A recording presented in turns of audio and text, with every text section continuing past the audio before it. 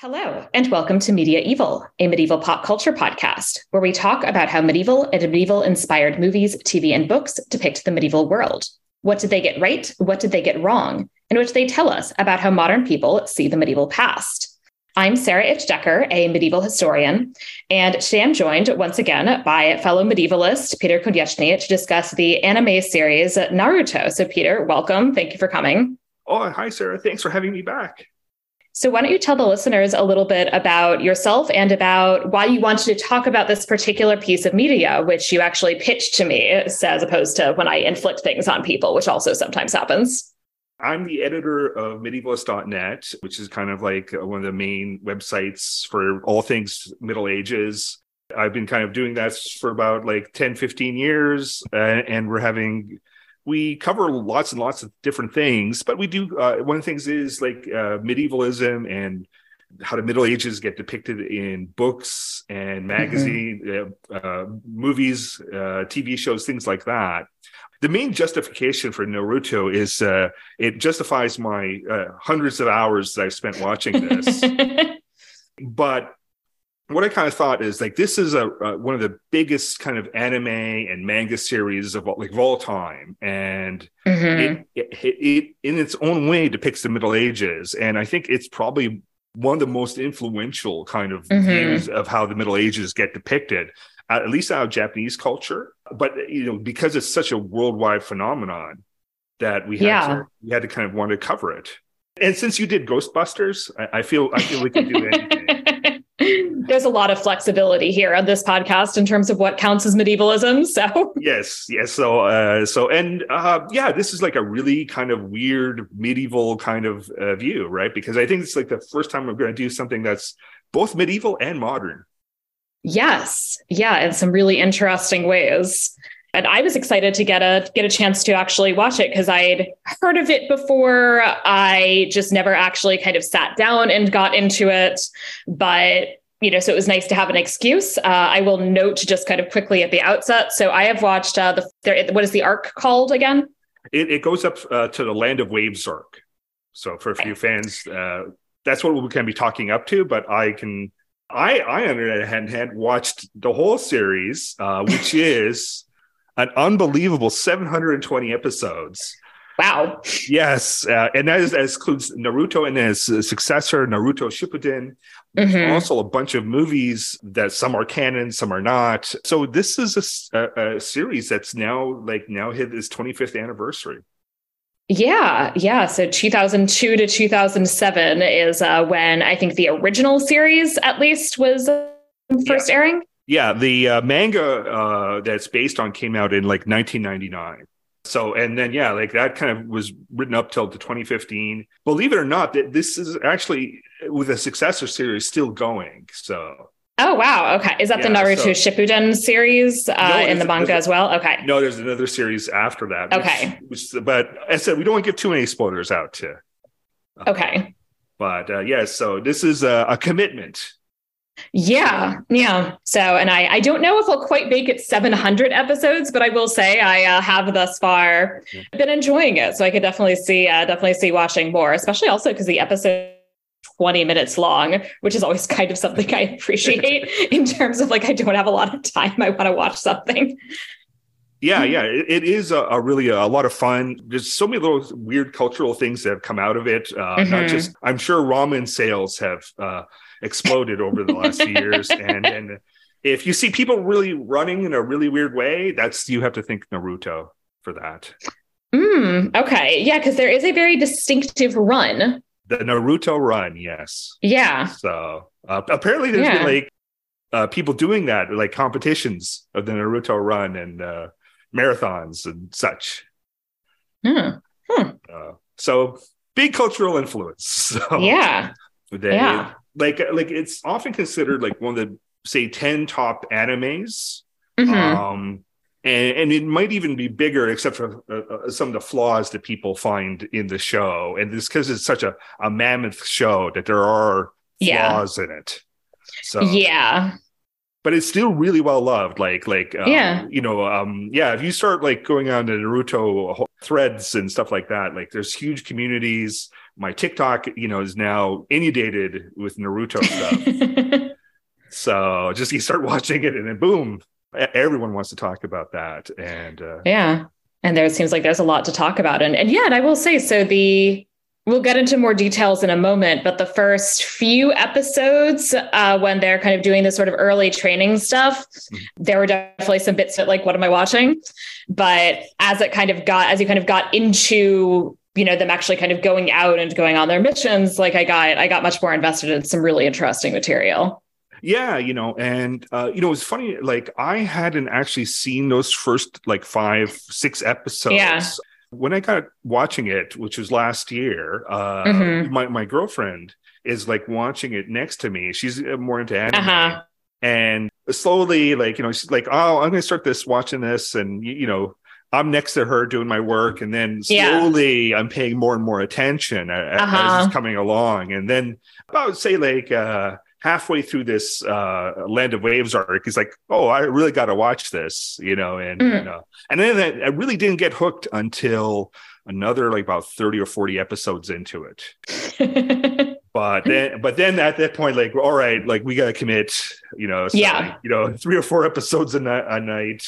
And 3 episodes a night is like an hour. So yeah. And, it's funny enough, like, a lot of what happens in the first few episodes I had seen, but I had seen as flashbacks. Oh, okay. So like I had known like much of that story, but then like watching it like from that beginning point, it gives you, it's such a different tone because you don't get that tone. Yes. And this is a show that changes over time. Yeah. Radically. Okay.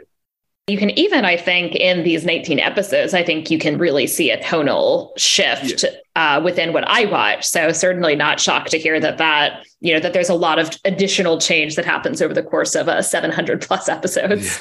Yeah. One of the really interesting parts of it really comes from one guy. His name's Kishimoto. He's the author and illustrator of the manga. And this is his first, he's only kind of starts this in his mid-20s. And, it comes on first in this kind of magazine. Then it gets serialized into book forms, that's what kind of starts in like 99. And like you can see as he kind of matures, that, the plot and story and the themes seem to change with it.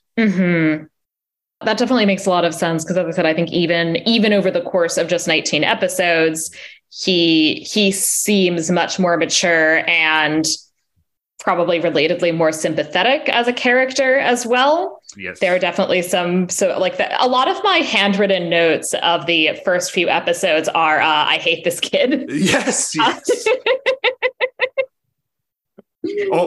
Only to be you hate Komoharu.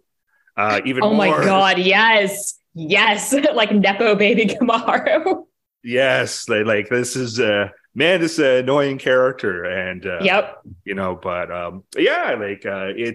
think it's part of the charm is watching Naruto grow up, right? Yeah, so from the 12-year-old, as the series goes on, it doesn't go that many years into the future. Like for a thing that took him, 16 years to write. Yeah, Naruto only ages, several years. Time, so. Not happening in real time. But there's such a big dramatic kind of change overall. So it's this is like often it's very much one person's view. You don't see like in.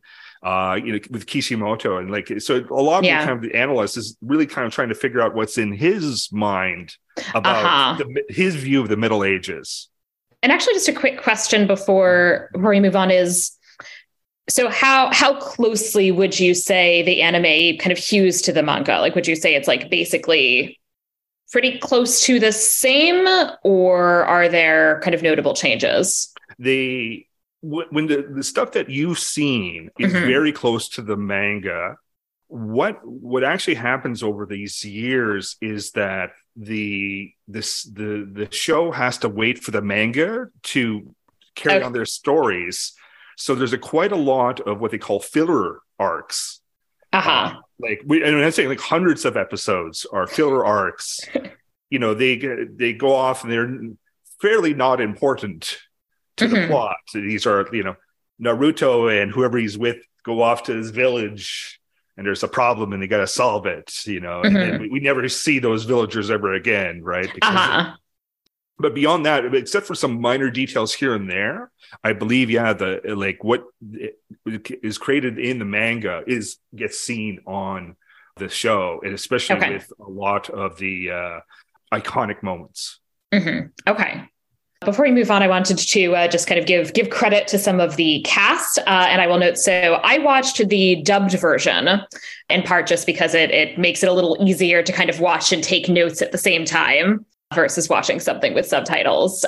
What are your kind of thoughts about the sub versus the dubbed version? Because I tend to normally, I would say often kind of gravitate toward doing the subtitled version instead. And I don't know, could end switching to that, just as I said, with like taking notes, this was a little bit easier. I think, I didn't watch too many of the dubbed versions. Okay. I've kind of looked at, like, you can, a lot of times I've went onto YouTube to see some kind of the videos of little clips and stuff like that. And you can see the dubbed versus the subtitled. And I think the dubbed is really, really good. Like, there's some really good voice acting that comes along. It just really pops with especially certain characters. That's done well. So, and I don't think like there's very much changes to the text of like what they're saying. So that's but yeah. So as I said, credit a few people. So Naruto is played by Junko Takeuchi in the original, and Maylee Flanagan in the dub. And so I find that interesting, actually, that it's a woman actually who plays Naruto in both versions. There are actually a lot of kind of women doing the kind of dubbing characters, or like just being the voices, and just I think it helps show his youth.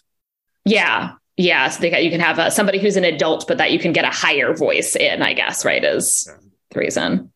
We have Sakura Haruno is one of the other kind of big characters in his squad, played by Chie Nakamura in the original and Kate Higgins in the dub. Sasuke Uchiha, who is the third member of the squad that he ends up joining, is Noriaki Sugiyama in the original and Yuri Lowenthal in the dub. And their sensei or master who's taking them around is Kakashi Hatake, and he is played by Kazuhiko Inoue in the original and Dave Wittenberg in the dub. I will say I don't think I know any of the actors from any of the voice actors from anywhere else, but it seemed like they're all people who kind of mostly do voice acting, and those aren't people I necessarily know especially well. Indeed. And you wouldn't think like such a series kind of would tend to dominate their lives, their professional lives, and not just like, hundreds and hundreds of episodes, but there's a huge fandom that would want them. So I could see them, like, I know there's like sometimes news that comes about like the voice actors, what they're doing, and like, will they be ready for like this series or that series? So, With that, I think we can get into the enumeration or recap. And so with 19 episodes, I think probably we won't have time to get into every single detail, but we'll kind of go over generally sort of what the arc looks like, and talk over some other things as they come up. Actually, I think the very first thing we see is we get the backstory, right? That we learn about this, the nine-tailed fox that was attacking this town. So this is the village of the Hidden Leaf.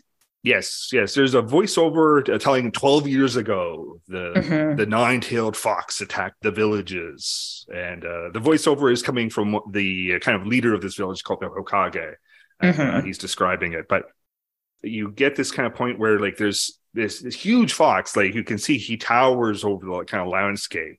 He is like awesome looking. Yes, the big red. I said nine tails, and then we see also like, and he was fought by the fourth Hokage, and you see just a guy in the distance was sitting on a giant toad. Yeah, which is a cool setup.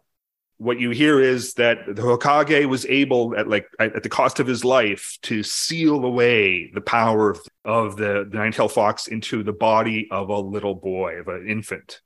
Yes, and we see the screaming infant surrounded by candles. Yes. So and we don't get the official reveal until later, but we do then immediately transition to meeting Naruto, who's 12 years old. 12 years old. He is a lot. Yes. You see him. He's a troublemaker. He is running amok through this village. The village is kind of dominated by this cliffside carvings, just like that in the United States. There's Mount Rushmore, I think it's called.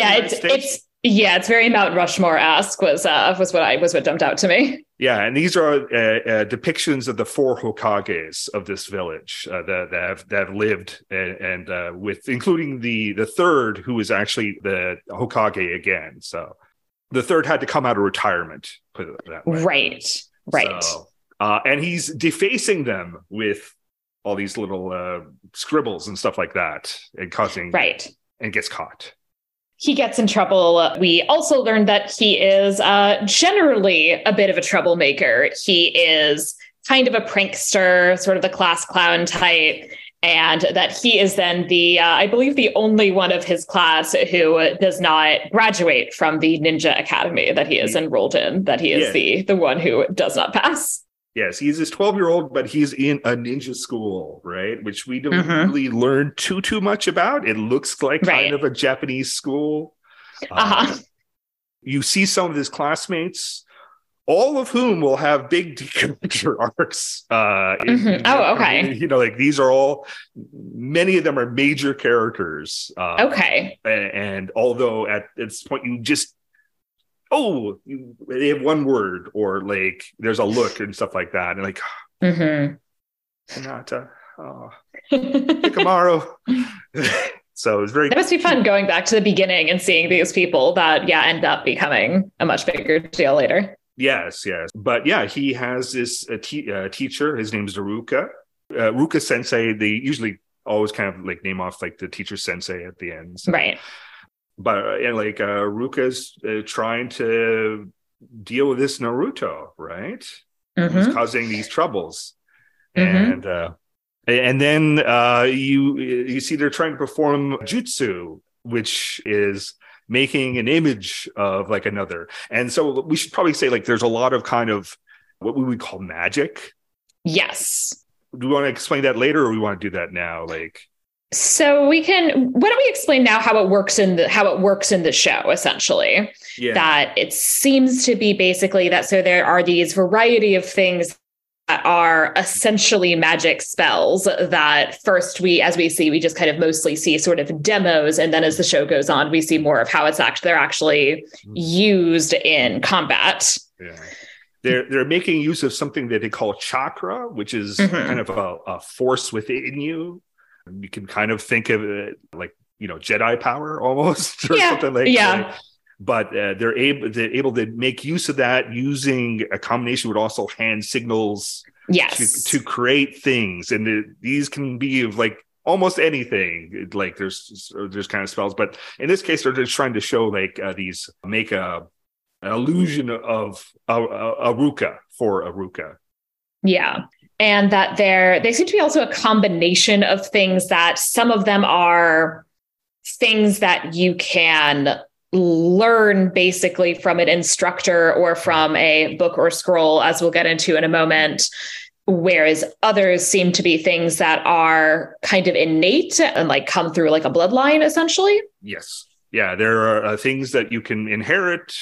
This is a show, by the way, that talks about DNA. So yes, you actually see a double helix at some point, which I was sort of surprised by. Yes, we get this where like all the other students can create it, and then it comes to Naruto, and he makes a prank instead. Yes, that he has his in the dub, at least it's called the sexy jutsu. Yes. Which he basically just like makes this illusion of this like very, hysterically attractive kind of like nude form obscured by some clouds woman. Yes. And I remember like messaging. I was watching this and like, so I gotta let you know that there's things that are cringe, right? And yeah. So, and like, I guess we have to kind of chalk it up to, this was originally for kind of teenagers, this manga, like, and everything that's kind of based on it. This isn't an adult show until the audience gets to become adults. Right. Yeah, which makes sense. And I will say also, in general, this is part of, but not the only aspect of the show, at least in terms of what I've watched thus far, is, in my opinion, not amazing from a gender perspective. Oh, yes. Would be probably my biggest criticism overall. And this is definitely one aspect of that, is that there is this like, so we are going to like very much be like, kind of like creating this weird, like, I don't know, this kind of like weird, like use of body, where there's also these like kind of assumptions of heterosexuality, and there's, it's like, I think we'll definitely have to kind of talk about gender and depiction of women in this series. But we get the sexy jutsu, which Naruto finds funny. Aruka does not. Then I think at some point we get this, Aruka. We see Naruto going back to his home, where Naruto essentially lives on his own. Yeah, he's 12 and he has no family. It doesn't seem like anybody is taking care of him, except insofar as he is getting like some mentoring and care in the context of this academy. But he does not have parents or siblings or adults. He does not have any parents. We don't really get explained how that is at this point. Right. But Naruto, has pretty much always been living. And we also learn that he really is shunned by the community. Like people try to avoid him. Like anyone that seems to be older than 12 wants to avoid him, and the children are told to avoid him as well. Right. And you get these lines at this point that are things like, oh God, what would happen if he became a ninja? So you obviously know relatively quickly that there's something going on, even though you don't quite get the reveal until later in the episode. Naruto steals this scroll. Unfortunately, he fails the final exam. Aruka, he has to perform the clone jutsu to create a clone of himself, and it's a pitiful clone. So Aruka fails him.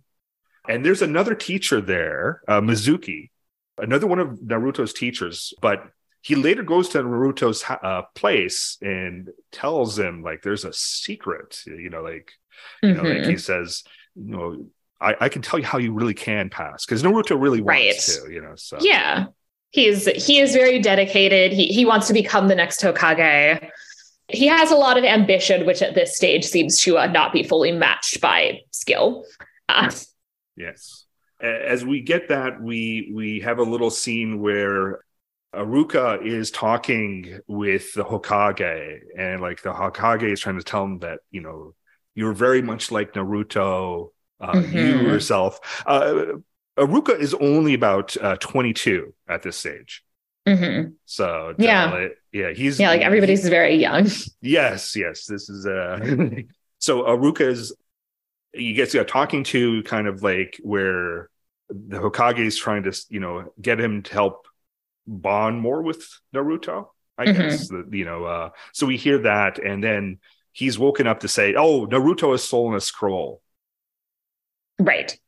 So he steals the scroll, which, as we'll learn, is actually to learn from it. But so he's going off with the scroll, and Mizuki is then also going after him. And, turns out, shocker, that, Mizuki is in fact the bad guy here, that he is actually kind of basically using Naruto to try and steal the scroll himself. that we learned then that Mizuki is the one who kind of makes the big reveal and tells Naruto that the reason everybody is so weird around him is that he is in fact this child who, as an infant, the spirit of the nine-tailed fox was trapped in his body. Yes. This is like the Hokage had forbidden anyone in the village to talk about it, to tell Naruto. This sets Naruto off. He doesn't know what to think. He almost gets killed, but Iruka saves him, taking the blow of a giant shuriken. Which doesn't kill him, but it wounds Iruka quite a bit. And Naruto runs off. Yeah. And so there is this kind of chase through the woods, but ultimately, basically, like they talk. Iruka ends up being like kind of very nice, actually, eventually, and tells Naruto that he feels like they have a lot in common. And Naruto then decides to save his teacher, and had learned from the scroll, has actually figured out how to do this shadow clone jutsu, and does it very well. So he makes many, many clones, and that they are in fact solid as opposed to just shadow, which is impressive, it seems. Yes, he has dozens, which he uses to pummel this Mizuki guy and beat him up and save the day. And meanwhile, the Hokage has been watching all this on a crystal ball. That, by the way, that crystal ball thing, it disappears after about these first 2-3 episodes. I've never seen it. Okay. But yeah, and then we, hear that we kind of see now that Iruka and Naruto are actually bonding quite a bit more. They're actually bonding over having ramen. Yeah. That's cute. And that's kind of the first. It kind of introduces Naruto. It introduces Iruka, which he's not actually a major character. He is. He is there, but he is not going to be the focus after you can see him. You don't see him really for the rest of the kind of what you saw. And he really is more of a person that comes in and out. Yeah. I was sort of surprised that he kind of disappears after the first couple of episodes, because it really seemed from that first one like he was going to be a really central character. And then we get another kind of terrible episode for 2. So as I said, at this stage, I did not especially like Naruto as, in the sense that I like, and that my feeling is very much, how could anybody stand to be around this child? Yes. But then we get an episode that centers on, actually, in fact, there's an even worse child. The Hokage's grandson, Nepo baby Konohamaru. Yes. He is, I don't know, 6, years old. Yeah. But he wants to be a Hokage too, because no one sees who as him. He's just the grandson of the Hokage, so he feels left out. Yeah. I don't know how much you want to talk about this episode. But. I think the only other thing that I will note is that we have, once again, I would say in my view, sort of unnecessary, just intense, let's think about the sexualization of women bit, where you have in fact, he now combines the sexy jutsu and the shadow clone jutsu to create the harem jutsu. So now you do a lot of traditionally sexy women with no illusions of women with no personality or, real existence. So that's felt not great. Yeah, it's not great. Like I said, I think there's a lot of lowbrow humor. It's those first few episodes. It is something that I'd say the first, 50 or 100 episodes, it comes in and out, and then it just starts decreasing.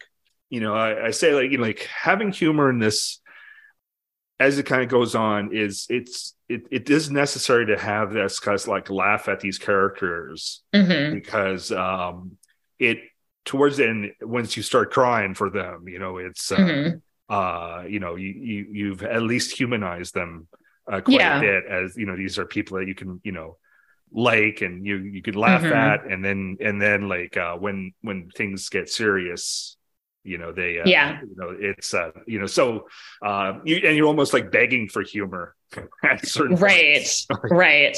Please let there be a little humor, because whereas here I can't take the emotional pounding that I've been taking. Right. Yeah. Which as I said, even at the end of this arc, we definitely get some emotional pounding at the end of, what I watched. But here we're really like, this episode in particular is like, it's very much just the humor. And as I said, was humor that was not 100% working for me. I'll also note that Konohamaru, when he learns how to make his own sexy jutsu, he seems like he's actually like copying the form of a woman that they meet in the street, which feels very also like, okay, so now we're like using this woman's body without her consent. So there's a lot of not great stuff going on, but there's there's kind of cartoonish violence too. Naruto, a lot. You see Naruto getting abused quite a bit. For fun. So. Yeah, and especially also when you think about the fact that like these are like children, that Naruto is 12 at this stage. Yeah. We should keep it let that we are talking about child soldiers, right? Yeah. So when you think about a lot of this, like when you step back and remember again that they are 12, there are a lot of ways in which it is also disturbing on that front too. Yes. Yeah. So, and this is something that it gets reflected upon as the series goes on, so we get little more introductions into this village hidden in the leaves, which is the place that they call home. Right. Which is, again, it has a bit of a medieval look, but it's also very a modern, not quite a modern as we see it today city, but it is a very kind of odd mixture of modern and medieval. Yeah, and there is occasional examples even of modern technology, so that he has his photograph taken. Yes. And like the clothes also, I would say, tend to be like very, very modern, but that there are also kind of aspects of village life and of the overall culture that also seem to be very kind of very much drawing on the medieval past. Yeah. Now, one thing about Naruto is that he stands out physically, just from both his kind of like blonde hair, and also he wears a bright orange tracksuit. He is very bright. Yes, which is the absolute opposite of what a ninja should be wearing. Right, that the goal of the ninja should in general, both in terms of, what I was reading about reality and also in terms of, what was coming up within the show, the goal seems to be stealth. Yeah. And stealth seems to not really be his thing. Yes, this is a very deliberate choice of Kishimoto's part. How he depicted Naruto, and he really does stand out among all the other characters. Yeah. That this is also kind of very visible when we have, the kind of classroom scene. And so our next the kind of like mini arc that we have is basically Naruto getting placed into the squad, and the squad's then additional test prior to being allowed to kind of go on and actually, I guess, be kind of a given this rank of Genin? Yes, yeah, Genin, yeah. Genin, yeah. Which is the like lowest rank of ninja. Yeah, he's back in the classroom, and they Aruka, and they say to him, "Well, we're going to be put with a new teacher, and you're going to be in squads of 3, and all the different students are getting called." Even at this point, you see this kind of conflict between Naruto and another kid named Sasuke, where Sasuke seems to be the one that all the girls love, and he's this cool loner kid.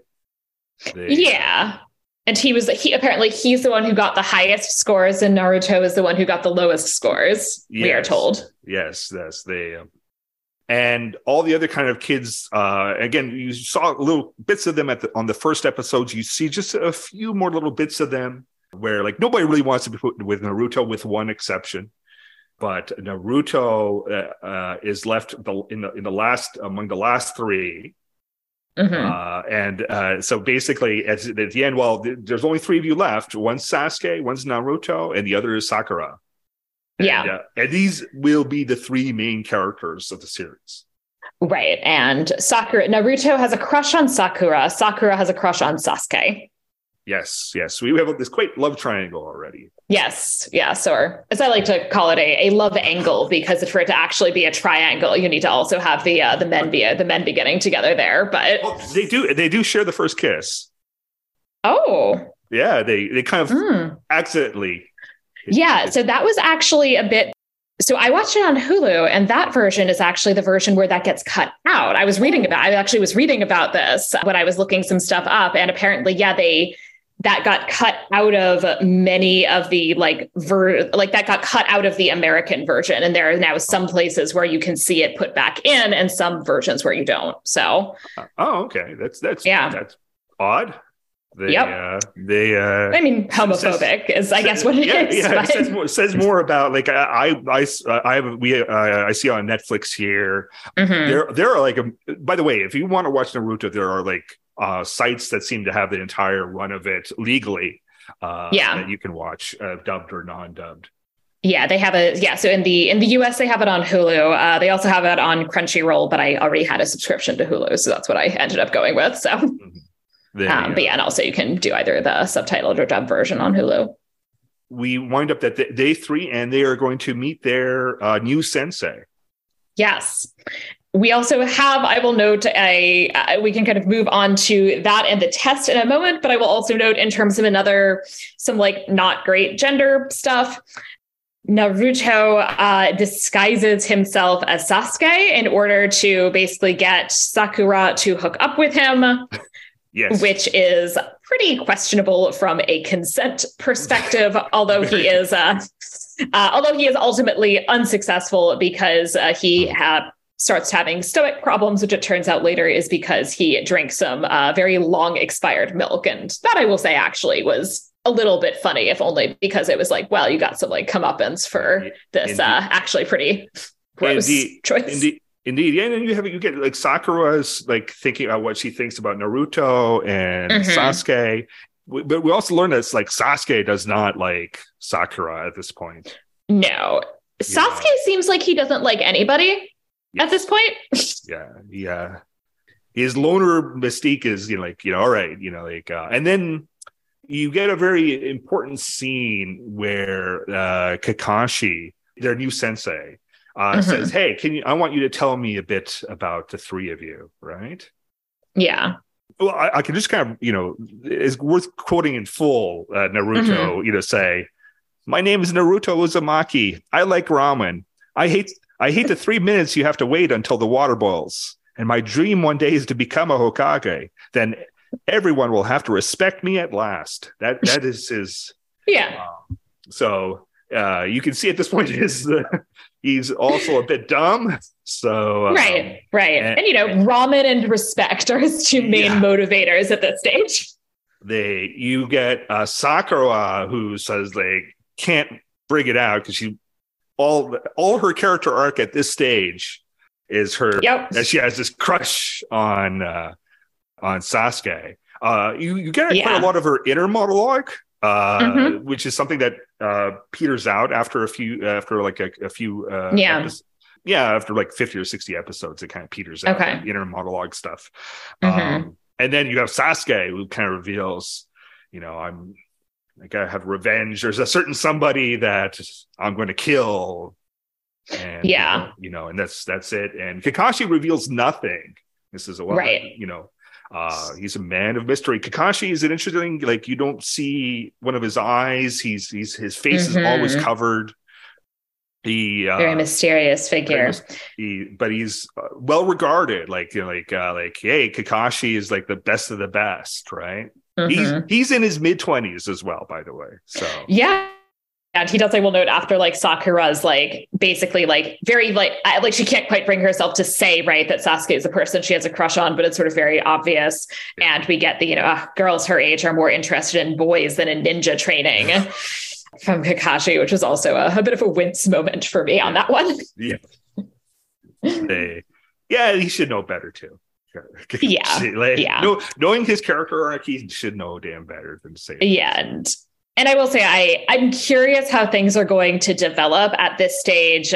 I overall like found fairly disappointing the fact that we get here and there a sense of actual skills that Sakura has, but so much of her actual arc, as you said earlier, right, really is just this crush that she has on Sasuke. And she really does seem to actually care significantly more about that than she does about anything else. Yes. And also seems to be, I would say, in general, less useful in most of the combat settings that we eventually get than either of the two boys. Mm-hmm. Yep. Yeah. So, and she's basically the only woman. I mean, there's other women that we see kind of briefly, but she's really the only central woman character. So yeah, at this stage, as I was saying, gender-wise, there are some problems here. Yeah, and as I said, as we can go on, this is one of the biggest flaws of the work. Yeah. So, but they become a team immediately. Kakashi puts them to a test.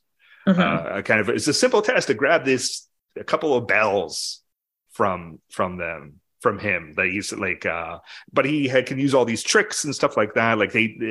Basically Kakashi has a couple of bells on his belt, little tiny bells, and he wants them to go after. They kind of all do it on their own, fail terribly. So we learn that nobody has ever passed his test. Right. He also just his move. I mean, that he's he just at some point starts reading while they're attacking him, which is hilarious. Yes. Make Out Paradise he is reading, by the way. Right. But that you also get a really, really interesting sense, right, of the different styles. Naruto, basically at this stage has one move, although he is fairly good at it, but he also is the one that he just keeps attacking. He's the first to attack. He keeps going. He doesn't give up. The others are much slower to actually make a move, are stealthier, although still not successful. Yeah, the idea again, as trying to follow if your concept of ninja is to have deception, use attacks to not seem what you're doing, right? Yeah. So this is thing where people can pop out of the ground.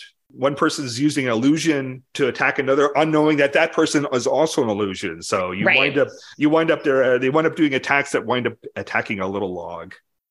Yeah, and those scenes are very cool in terms of the actual kind of fighting and the use of these various kinds of illusions. So what ends up happening basically is that secretly the whole thing was actually a team building exercise.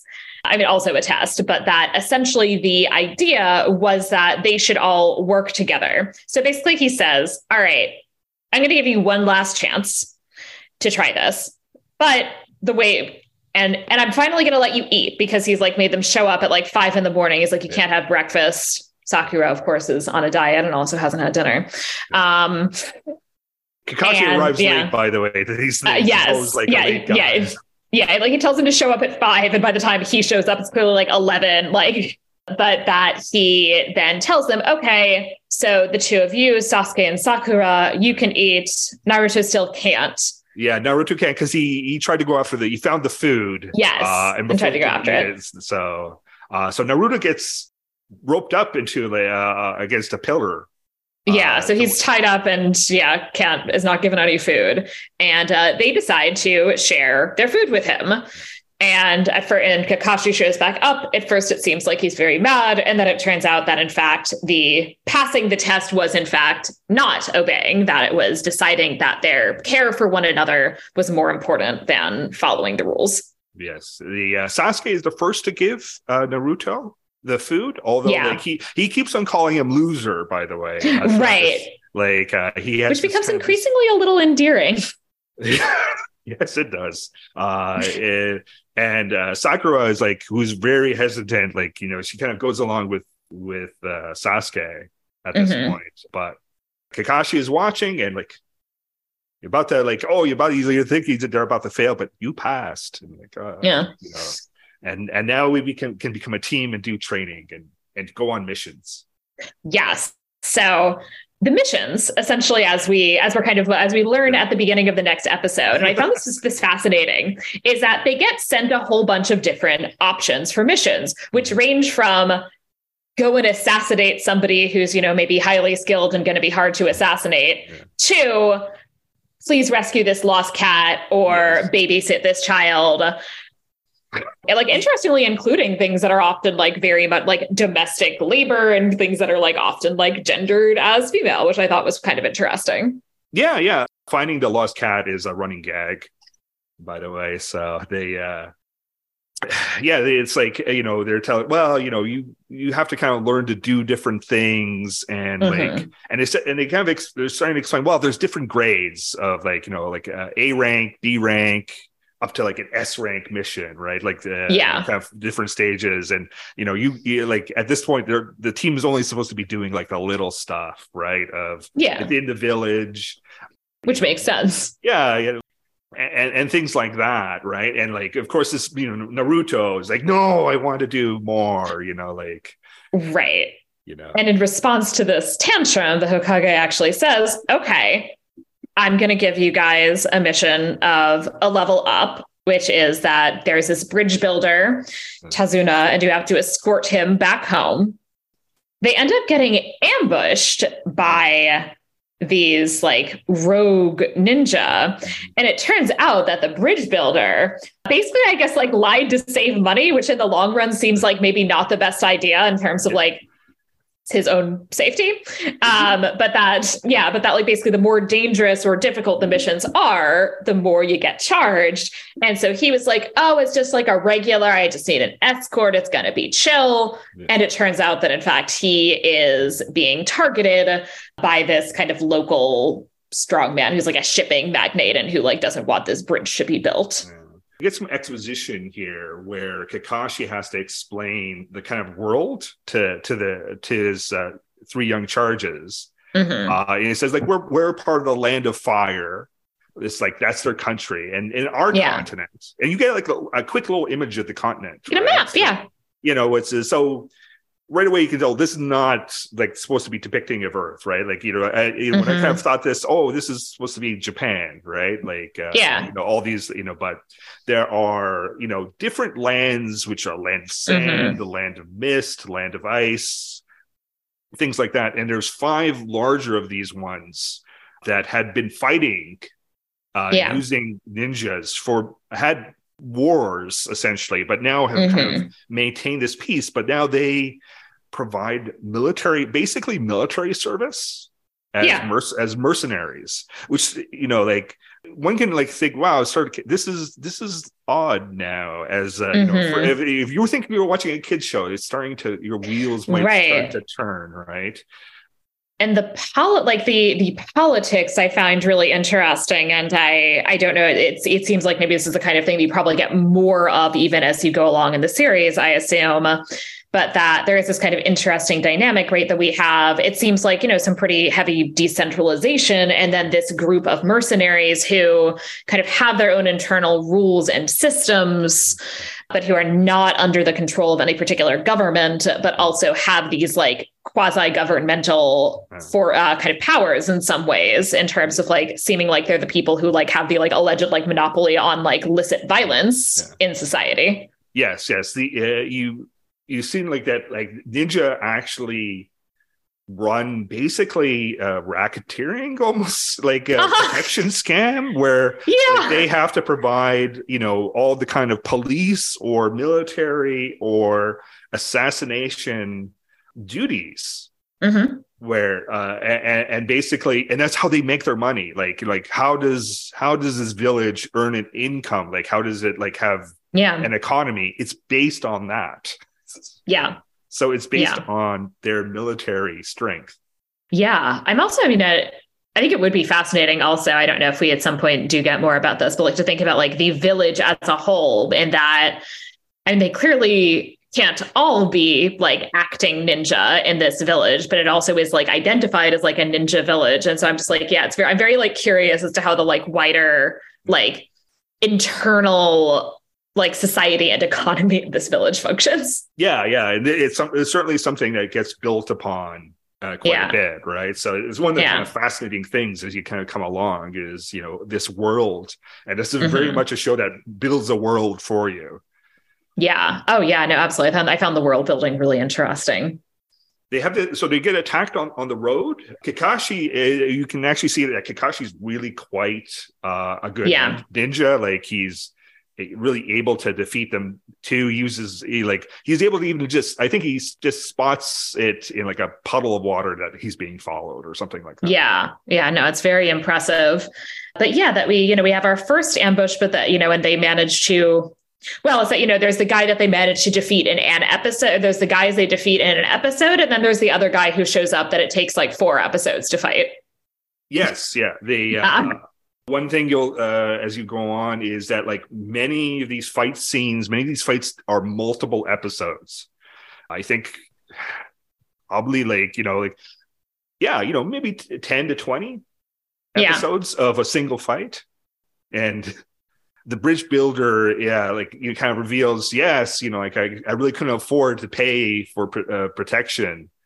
But and it kind of says like our little village on the on the waves, like they're basically on some sort of island. He's trying to build the bridge, and we have Gato, this business guy, has hired other ninja to stop him. Right. Who are, I guess, it seems like at least some of the, or at least the kind of big one that we see, Zabuza is like a rogue ninja specifically. Right. So he is no longer part of the ninja community of his village. Yeah. Zabuza is from the land of the mist. We learn later that he is not there with him. He's on his own, or he has a little group with him. But we don't know why exactly he's doing this yet. Yeah. But he's just doing it for money. Yeah. So we have this then multi-episode battle with Zabuza. We get some interesting information. We learn that Kakashi has this eye situation. Yes. His Sharingan, I think is what it's called, right? That he has this thing where he kind of uses his eye to replicate the moves of the ninja that of his opponent, essentially. So which is a pretty good skill, and we kind of get more detail about it later, but essentially that he's able to do it so effectively that it in fact seems like it seems simultaneous, that it in fact seems like he is making moves, that he's in fact anticipating these moves, predicting these moves as well as copying them. Yeah, he's called the copy ninja, and even like Zabuza knows him. He knows who Zabuza is. Right. Like these both have a reputation, and then you quite see like the kids are way overmatched. Like oh yeah, like this they say like Kakashi, like this is an S rank mission that we're on. Like it even debates on whether they should continue it, right? Yeah. And Naruto is like, no, I'm not going to give up. And he's like, and this is kind of like, ugh, fine. We have this kind of multiple where Zabuza, like one thing he can do is he can bring out mist. He has his own water clones. He can use the water to create his own clones. And he has this really nice looking sword. The Executioner's Blade. Yeah, it is like one of these like swords that I feel like you get in a decent amount of like specifically animated fiction, these swords that are like larger than you are, that I'm like, is it actually physically possible for anyone to like lift and effectively use a sword that is that size? Yeah, I know. It's like, it's not the weirdest sword you'll see in this show. Right. And that he was like one of the 7 swordsmen of the mist. So he had a special place, but Kakashi is able to kind of deal with him. Although Kakashi gets trapped at one point. Right. And they actually end up working together. Our 3 junior ninja actually work together. I would say mostly Naruto and Sasuke, and Sakura is not given a lot to do. Once again, Sakura is often behind them, like she gets a lot. But they again, Sasuke and Naruto work together And Naruto shows like, he's clever, right? Like he is in the way he can misdirect. So yeah, we get to see that. And once Kakashi gets back on footing, he's really able to like hand Zabuza defeat and pummels him. Like, and basically there's like, I think like almost like a flood, happens. Right. Yeah. Yeah, and we think Zabuza is dead, and then before like anyone can really check, another person shows up in the from on a treetop. Yeah, so this young man who shows up, he's got a mask, and he claims to be and is also assumed to be based on this mask that he's wearing. A tracker ninja who basically is an elite warrior whose job it is to track down and eliminate these rogue ninja who have, taken off and are doing their own thing without the bounds and authorization of their ninja community. Yes. And he says, I'm going to take Zabuza back. Kakashi agrees. I think Kakashi agrees because he's so weak at this point that he really can't. Kakashi, by the way, like, using this Sharingan takes up a lot of his power, and he is basically bedridden over the next several episodes. Yeah. This other ninja takes Zabuza, but you and I, and I think most of the audience probably realize this is one of Zabuza's partners, and it goes by the name of Haku. Yes, and Kakashi actually, I think already by the next episode, picks up on this. That it occurs to him in retrospect, why didn't he do whatever it was that he was supposed to do with the body in front of us? That there were just kind of certain kind of aspects of the way things happened that it occurs to him in retrospect.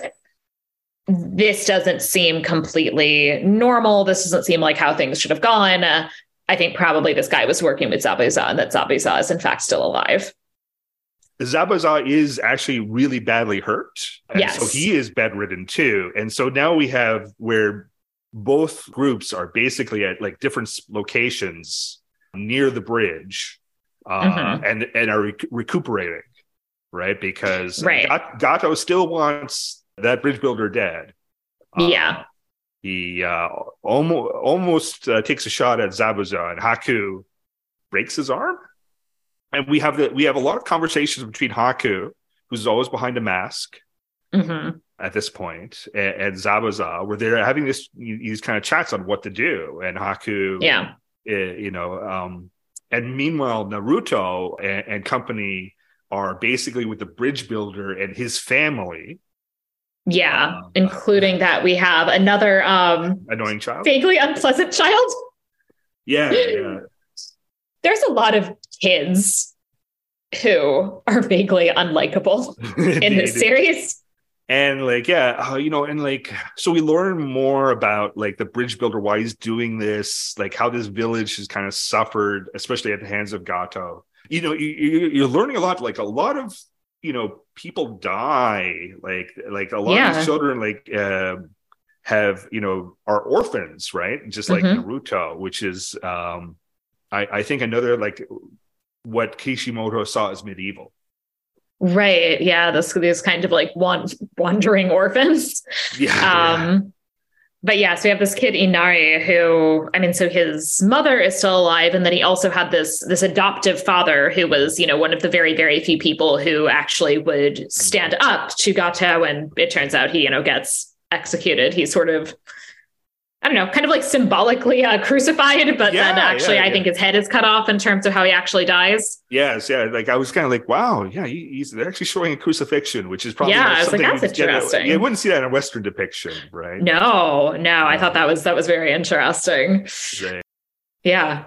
But you get the feeling like this is a village where like the bad guys have just kind of forced upon and made like all the rest of the villagers kind of cower in fear, right? Like a very kind of like, almost like, Western, like, the little town on the Western Plains, is the big bankers, lording it over, and they need like a sheriff to come in, right? Because they can't feed themselves, right? And they've the big bankers got these thugs that is, who are being used to keep everybody in line.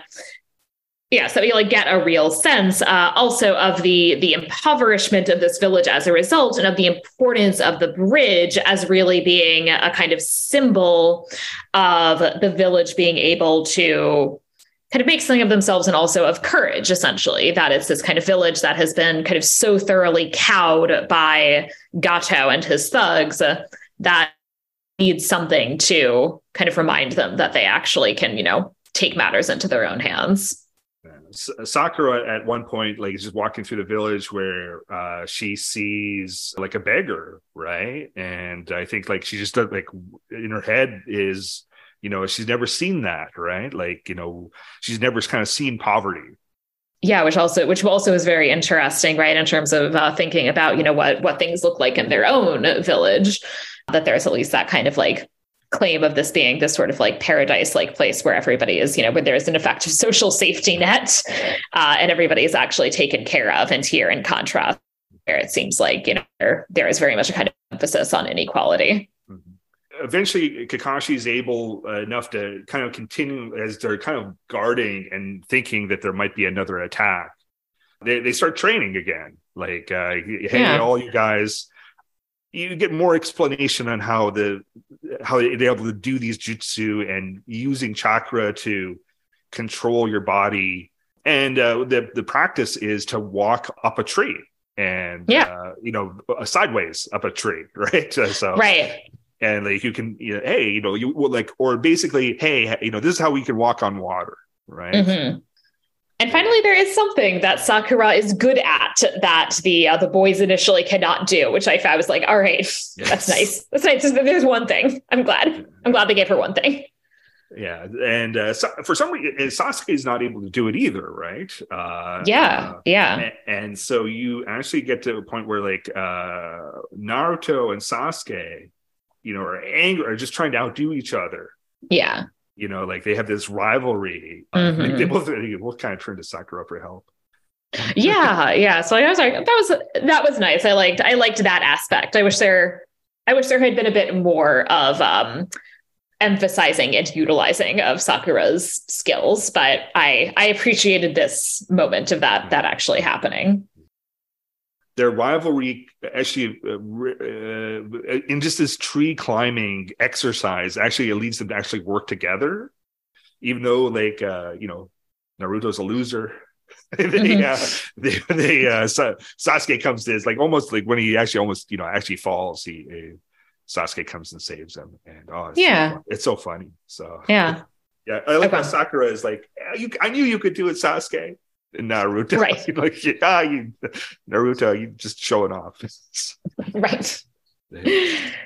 So Naruto stays in the forest on his own to keep practicing, falls asleep, and then wakes up and has this interaction with someone who he initially thinks is a girl, who then informs him that he is in fact a boy, and this is Haku, who it turns out is the young man in the mask. Yeah.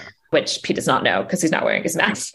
That's right. Yeah, like you see Haku like leaving Zabusa's house, and to go out and get herbs.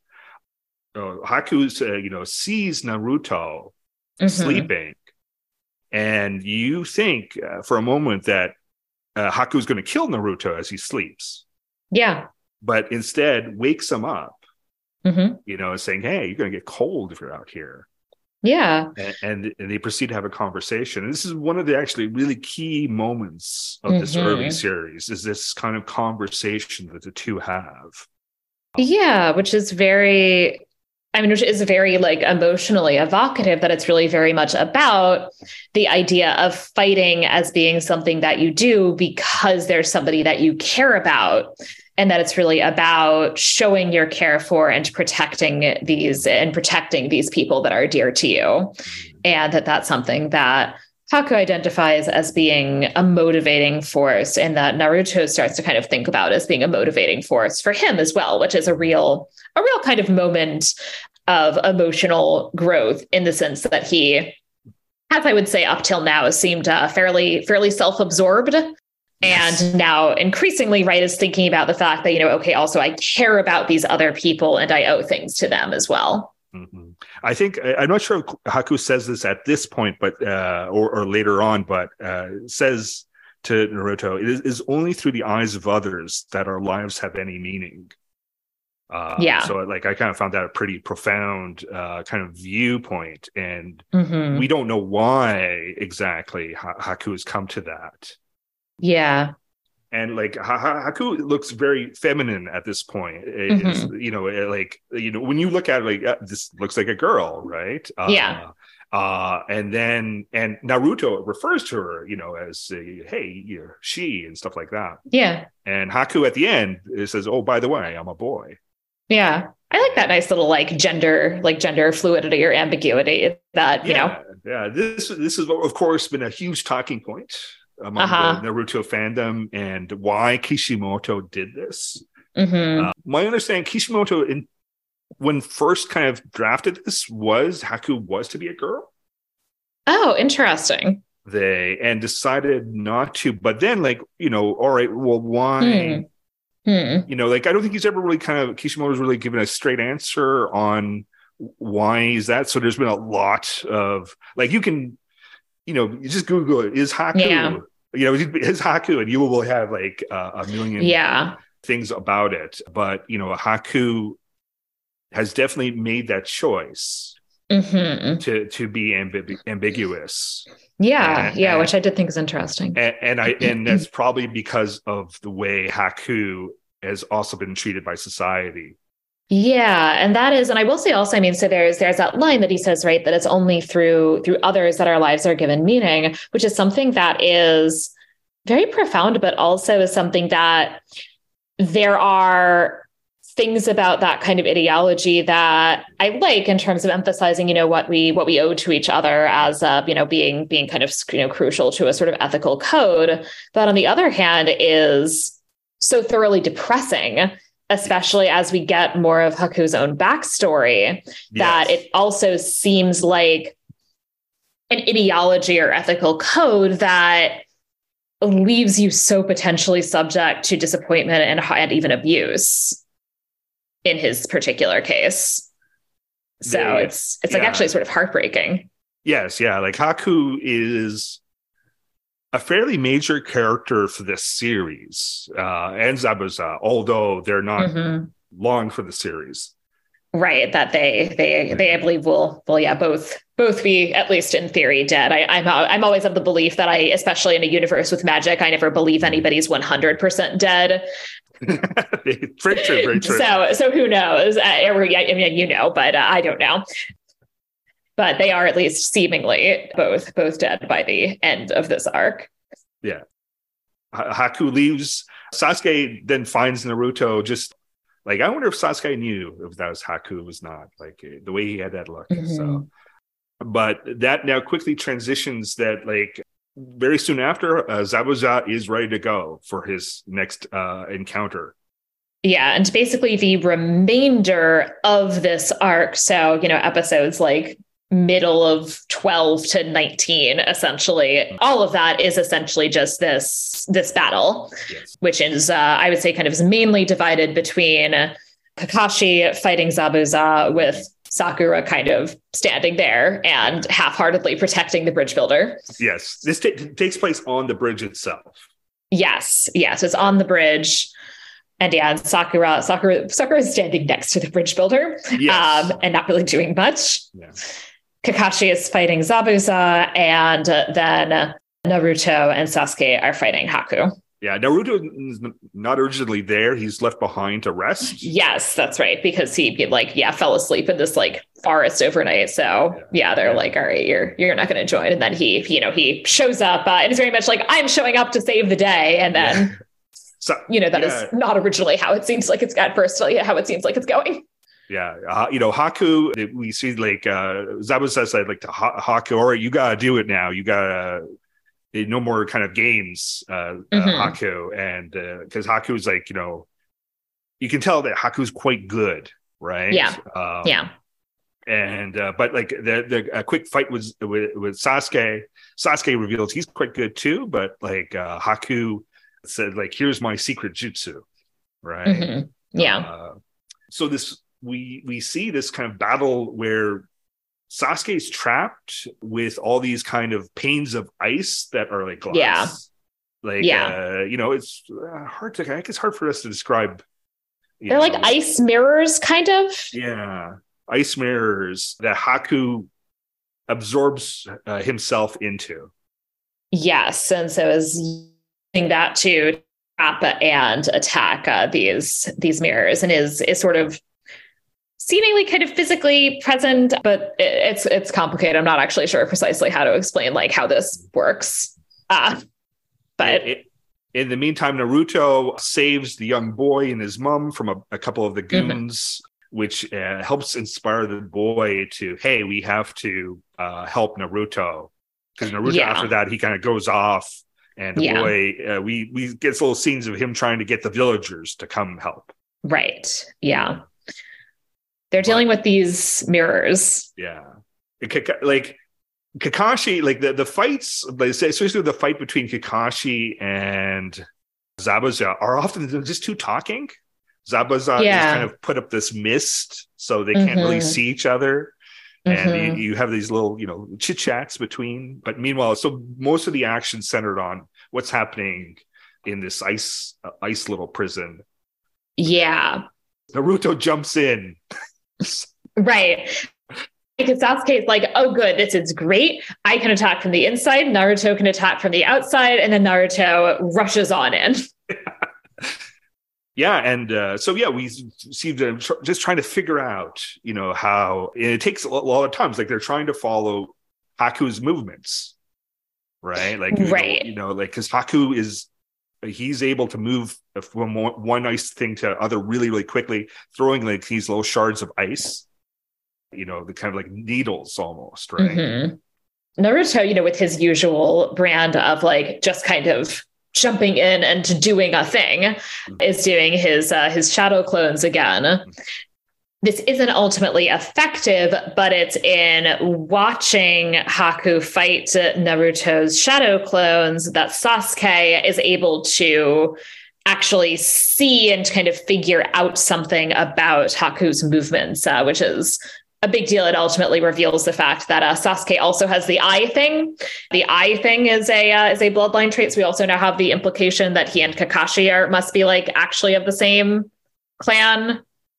That is hinted at. That might be a hint, that's not quite correct, but okay. There's some indication that they both have this like bloodline trait. Yes, and Sasuke, is at one point Naruto seems like he's about to get killed, and Sasuke jumps in front of Naruto to save him. He says, I don't know why I did it, but I jumped in, and he's impaled by, dozens of these needles throughout his body. So don't be squeamish at this point. So and seems for a while like he might in fact be dead. Yeah. And Naruto then, is determined to avenge him, gets mad. And this is where, as they'll eventually describe it, it seems like the kind of seal is loosened, and he is able to access the power of the nine-tailed fox. Yeah, he says to Haku, I'm going to kill you. And basically you can see it coming out of him, like kind of like an aura, right? And Haku is like, oh my, what is this? What is this, right? And and like Haku tries these things, and you see Naruto can move incredibly fast. There's the animation actually starts really picking up in quality at this point. The animation I thought here was really cool. Basically knocks Haku right out of the glass and like just pummels him, and it goes flying. Naruto's chasing. Meanwhile, Haku's mask has broken in two and falls off. I think it's at this point, like at one episode, it ends on that one of the episodes ends on the cliffhanger of Naruto about to, do a finishing blow to Haku. Yeah. Well, in that Haku, so we then get all of this backstory from Haku. So essentially what happened is, he had briefly this happy childhood. It turns out that he and his mother belong to a clan where they also have this bloodline trait. This is where we actually get the like background of like the double helix while they're explaining this, but that this kind of particularly powerful set of skills that are to be very dangerous and scary, and that they're hunting, and that people are hunting down and killing people who have this skill, you know, and from this family, it's revealed that he has this. And so his father kills his mother, tries to kill him. He kills his father. Kind of out of like scared, like being scared. He accidentally reveals like his power, which basically impales people through huge blocks of ice. This is his this is what they call his Keke Gengai. When you have these kind of inherited powers. And then Haku, you know, like kind of stumbles out and has nothing because he can't go back to his village. Like he's hunted there. He winds up going to the village hidden in the mist where he's a beggar. Like when like you see scenes where like people just walk by him. He has to fight a dog for some food. And so he actually Zabuza basically comes across of him on another bridge. And Zabuza is like, you know, this kid's gonna die at the end before the winter is over, but sees something in him, somehow sees this power. And it says, well, you can join me, but you'll be my tool.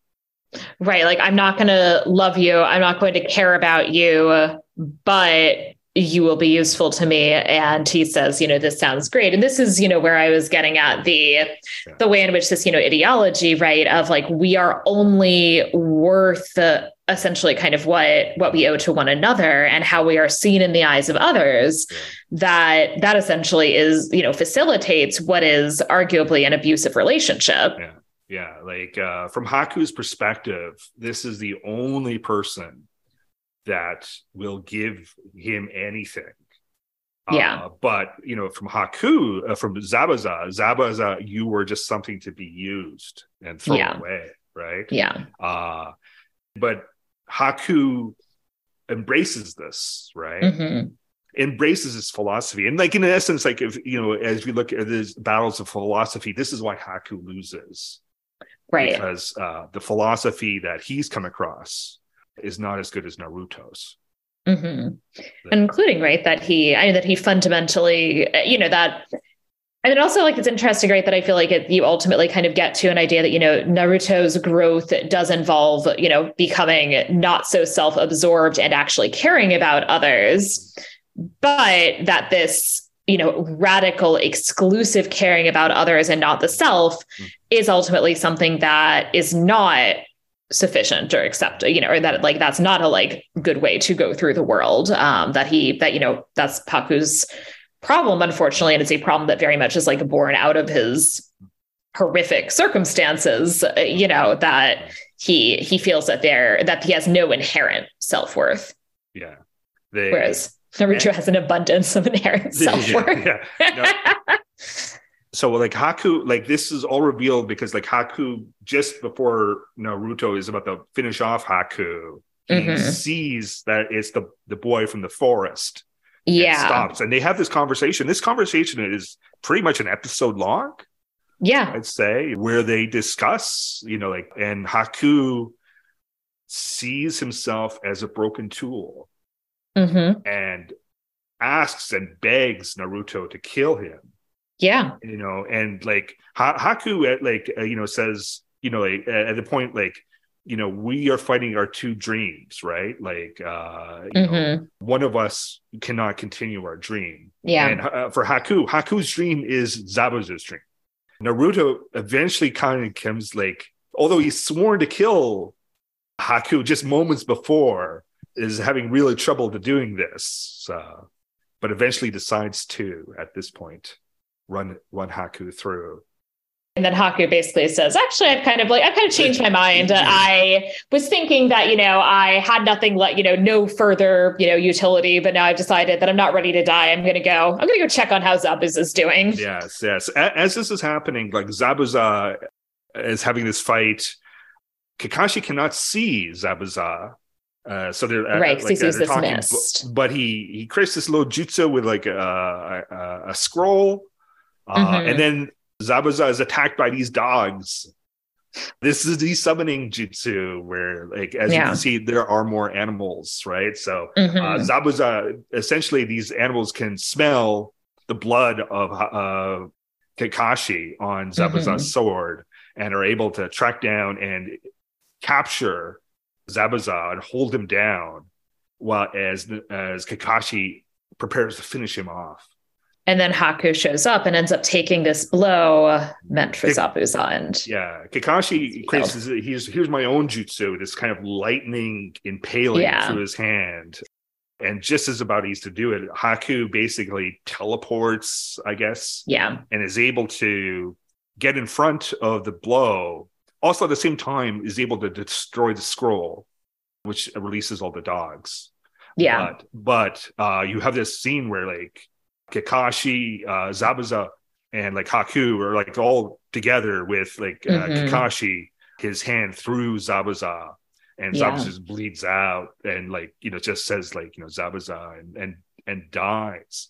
This is, you know, seeing this from a perspective, this is such more of a tragic scene, especially for Kakashi than is kind of first you see on, like, knowing Kakashi's backstory is even more like there's added sadness and grief to it. So that'll be interesting to get to. And Zabuza is now free. He's able to continue the fight. And it is initially like a real dick about basically being like, he is a tool and he has been very useful. And like Naruto is basically like, what the fuck, dude? Yeah. So they continue the fight, but Kakashi is still able to overpower Zabuza using these knives, these kunai knives, to basically tear out the tops of the arms, like impale, to a point where he can't even hold up the sword. Basically, his two hands are useless. The fight continues. If you're wondering what Sakura's been doing at this point, standing next to the bridge builder. With a couple of times, like, hey, I can see them. Hey, I can see somebody in the. Yeah. Then Naruto comes out and it's realized that Sasuke has been killed. And then she goes and cries over Sasuke for a bit before he's turned out to, in fact, be alive. Yes. That's her deal during this major pitched battle. At this point, Gato has shown up on the other side of the bridge. And fires Zabuza because he's too expensive. Fires Zabuza. He's bought a bunch of other people. And, and Kakashi and Zabuza, like, oh, okay, our fight is over, right? Like, quite quickly. Gato, meanwhile, there's the body of Haku, which is close to Gato. And Gato kind of goes over, he's mad at that Gato, that he, broke Gato's arm before, and he starts stomping on the corpse. Like Naruto is like incensed at this. Yeah. So, and in doing so, he manages to actually guilt Zabuza into admitting, I guess, that he cares and in fact has cared for this young man. This is the first we see of what is called the talk no jutsu of Naruto. But basically, like, Zabuza says, like, no, you're like, it was a tool and I'm going to only miss his, skill and abilities, but I won't miss anything else. And like Naruto, like, even, he even talks, past Kakashi when Kakashi tries to stop him, saying how wrong this is, how, you didn't let Haku have a dream. Like, Haku lived and died for you, but you didn't let him have his dream at all. Haku says, at the point, you talk too much. And we get this little beautiful scene where the tears start falling on the ground from Zabuza. Zabuza confesses that, where Haku was too soft, he he wouldn't be a shinobi. His heart was breaking as he was doing this, and now his own heart is breaking. And he says, and even says, like, now I'm also content that this is how it ends. And he basically asks Naruto for his kunai. Naruto tosses it to him, which he takes with his teeth, and he starts going after Gato. And poor Gato like runs behind all his men, and there are like 30, 40 a lot men, of men, right? yeah, all who are supposedly tough guys, right? And like, what are you gonna do against us? He's like, he starts going through them, right? Like just with like the thing in his teeth and with a few kicks and stuff like that, and is able to reach Gato behind them, where he's able to kind of stab him a couple of times.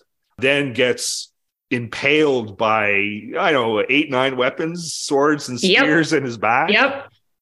Still keeps going for a bit. Still keeps going, and you think it's over for him, and like Agato's like, you can join Haku where he's gone. And he's like, I'm not going where Haku's going. I'm going where me and you are going to it, and I'm like the demon of the mist, and right. And basically with a last bit of energy is able to slaughter Gato and throw him off the bridge with a few points. One difference in the manga, he actually decapitates Haku, the Gato. Oh, okay. So they didn't include that, but it was a very fitting death for Gato. Yeah. We see this. Then he takes a few more steps, falls to the ground. He sees Haku as he's dying. Yeah. A vision of. Yeah, the gang of tough guys want to, hey, no one's going to pay us, so let's go attack the village. But the little kid that from before has brought all the villagers. And Kakashi and Naruto are able to get some of their clones going with the little energy they have, and the bad guys run away. Yay!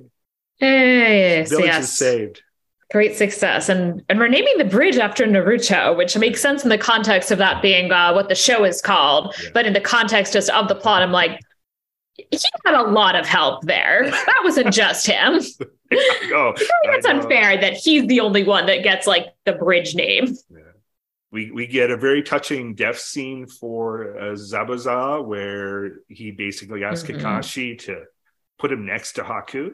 Yeah, we're not left sure that like Zabuza will go to hell. We get to think, there's some snow, which seems to be from Haku's spirit or something like that. But Haku, confesses, a bit towards the end, so, and then we're basically, there's another kind of one scene where after they have buried the two of them together, you can see it buried because they have to leave Zabuza's sword at the grave. Naruto is like, is this what being a ninja is, to be used, right? Like being just a tool, to be a tool. Sasuke also questions this. He also like, is this what it means to be shinobi? Kakashi's, like, well, yeah, that's kind of like how it is. This is, how destiny is, and Naruto is like, no, this is not going to be, I'm going to have my own way. Naruto's Naruto. And this, that's basically, and it ends off with them leaving the village. But we have that kind of moment where Naruto has decided that he's going to do things differently. And that's why I wanted you to watch up to this point, right? Yeah. And this definitely seemed like a good stopping point, or like a good kind of end of an arc. But that also is I think like a lot of growth for Naruto, who still, as I said, has an abundance of sense of his own self-worth, but in a way that seems at the end here like positive as opposed to insufferable. So a little less the like unearned confidence of a mediocre white man, which it kind of seems at the beginning. But I wrote down like some like how this like this particular arc and these like the what happens here gets re-echoed throughout the series. Like the idea that ninja shinobi are to be used or to use others. You know, fear, hatred, lust of power. As ninja, they live through horrible trauma, yet are taught to be emotionless. And to feel a need and sense of purpose. But, you know, like Haku actually gives Naruto things like, you know, that you can still have kindness and empathy, right? Like Haku deliberately does not kill Sasuke. Like, that only gets revealed, like, you know, when Sasuke kind of wakes up and is not dead. And is basically like, why didn't he kill me? He could have killed me. So like Naruto, you know, it says this kickstarts Naruto's process of like what he is. And like, so Haku is his initial teacher. In like a really interesting way, I think, of both learning for his example in terms of the kind of person that he wants to be, in terms of thinking about him both as, you know, what I want to be and also what I don't want to be, or, you know, what I don't want to believe. Particularly his ability to be empathetic to others. And he is like, I'm not going to use others. I'm not going to be someone to be used. So that is the first arc. And if you've watched it, you've now watched what? Very tiny percentage. But you've spent like what, 8 hours? 6 hours, 7 hours, something like that. So I have to say, I am curious to see where it goes. Are you willing to commit to the time? I'm willing to at least keep going for now. I'm not sure I'm long-term committed to 700 episodes yet, but I'm willing to like keep going for a bit and see how it goes. All right. I can give you advice on, you can probably skip out how you can skip out like 100 or 150 episodes. So this is it rewards the long game of watching it. And because like I said, like I didn't really get into the series until the next arc, which will be called the Chunin exam arc. Interesting. Well, at this point, I think we can get into the Vera et Falso, where we talk about what it got right and what it got wrong, keeping in mind that very clearly, right, this is not attempting to be an accurate depiction of a medieval world. It's very much a world which kind of combines the Middle Ages and the 20th century. So really, it's that kind of, I'm like going to like bring up like a couple of interesting things is sort of in some ways, I'm kind of combining like the Vera et Falso and the Historia et Veritas in terms of just like bringing up a couple of interesting things, which you should obviously feel free to add in other interesting things that jumped out to you. Of course, yes. But I first want to talk about the nine-tailed fox.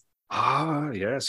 So because I thought it was very cool, and so then I looked up to see if it was a real thing, or a real thing at least in terms of folklore, and found out that it was, which was exciting. The fox is an important figure in Japanese folklore, and the nine-tailed fox is in particular important, as has like various kind of stories dating back from the kind of like early Middle Ages.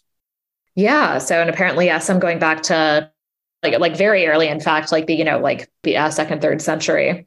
And the emphasis is often on it as a shapeshifter, that it's described in particular often, it seems like, as transforming into a woman and seducing men.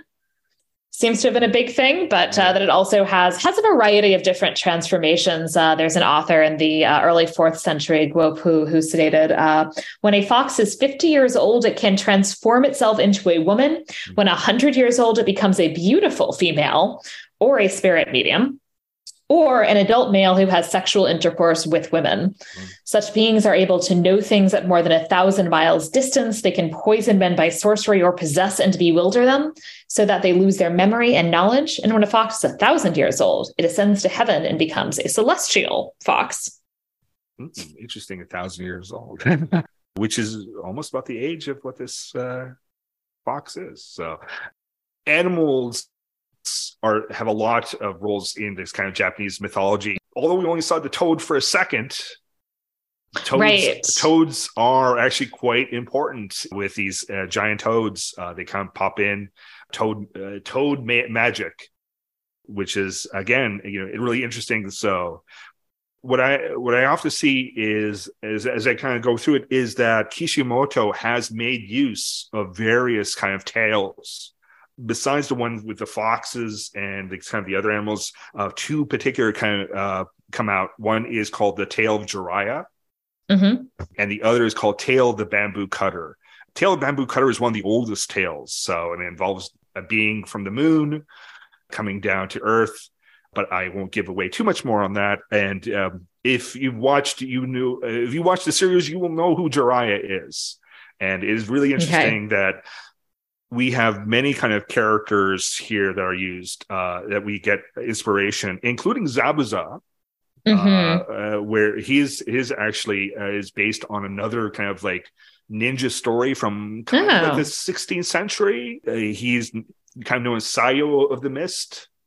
Sayo of the Hidden Mist, and Sasuke is also another name that is very prominent in like ninja folklore. It's really interesting because like a lot of we don't have a great deal of historical information about ninja.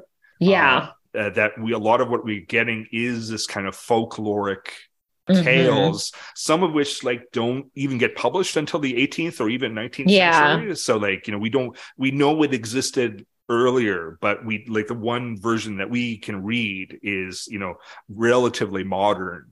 And that is true with the Tale of Jiraiya particularly. I think that is one that seems to have a long life before it was published.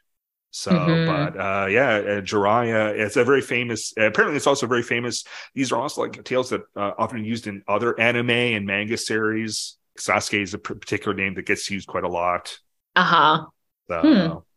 But yeah, and I found this really kind of like, this is like, all right, this is how he's taking these kind of medieval tales and reusing them in interesting ways, right?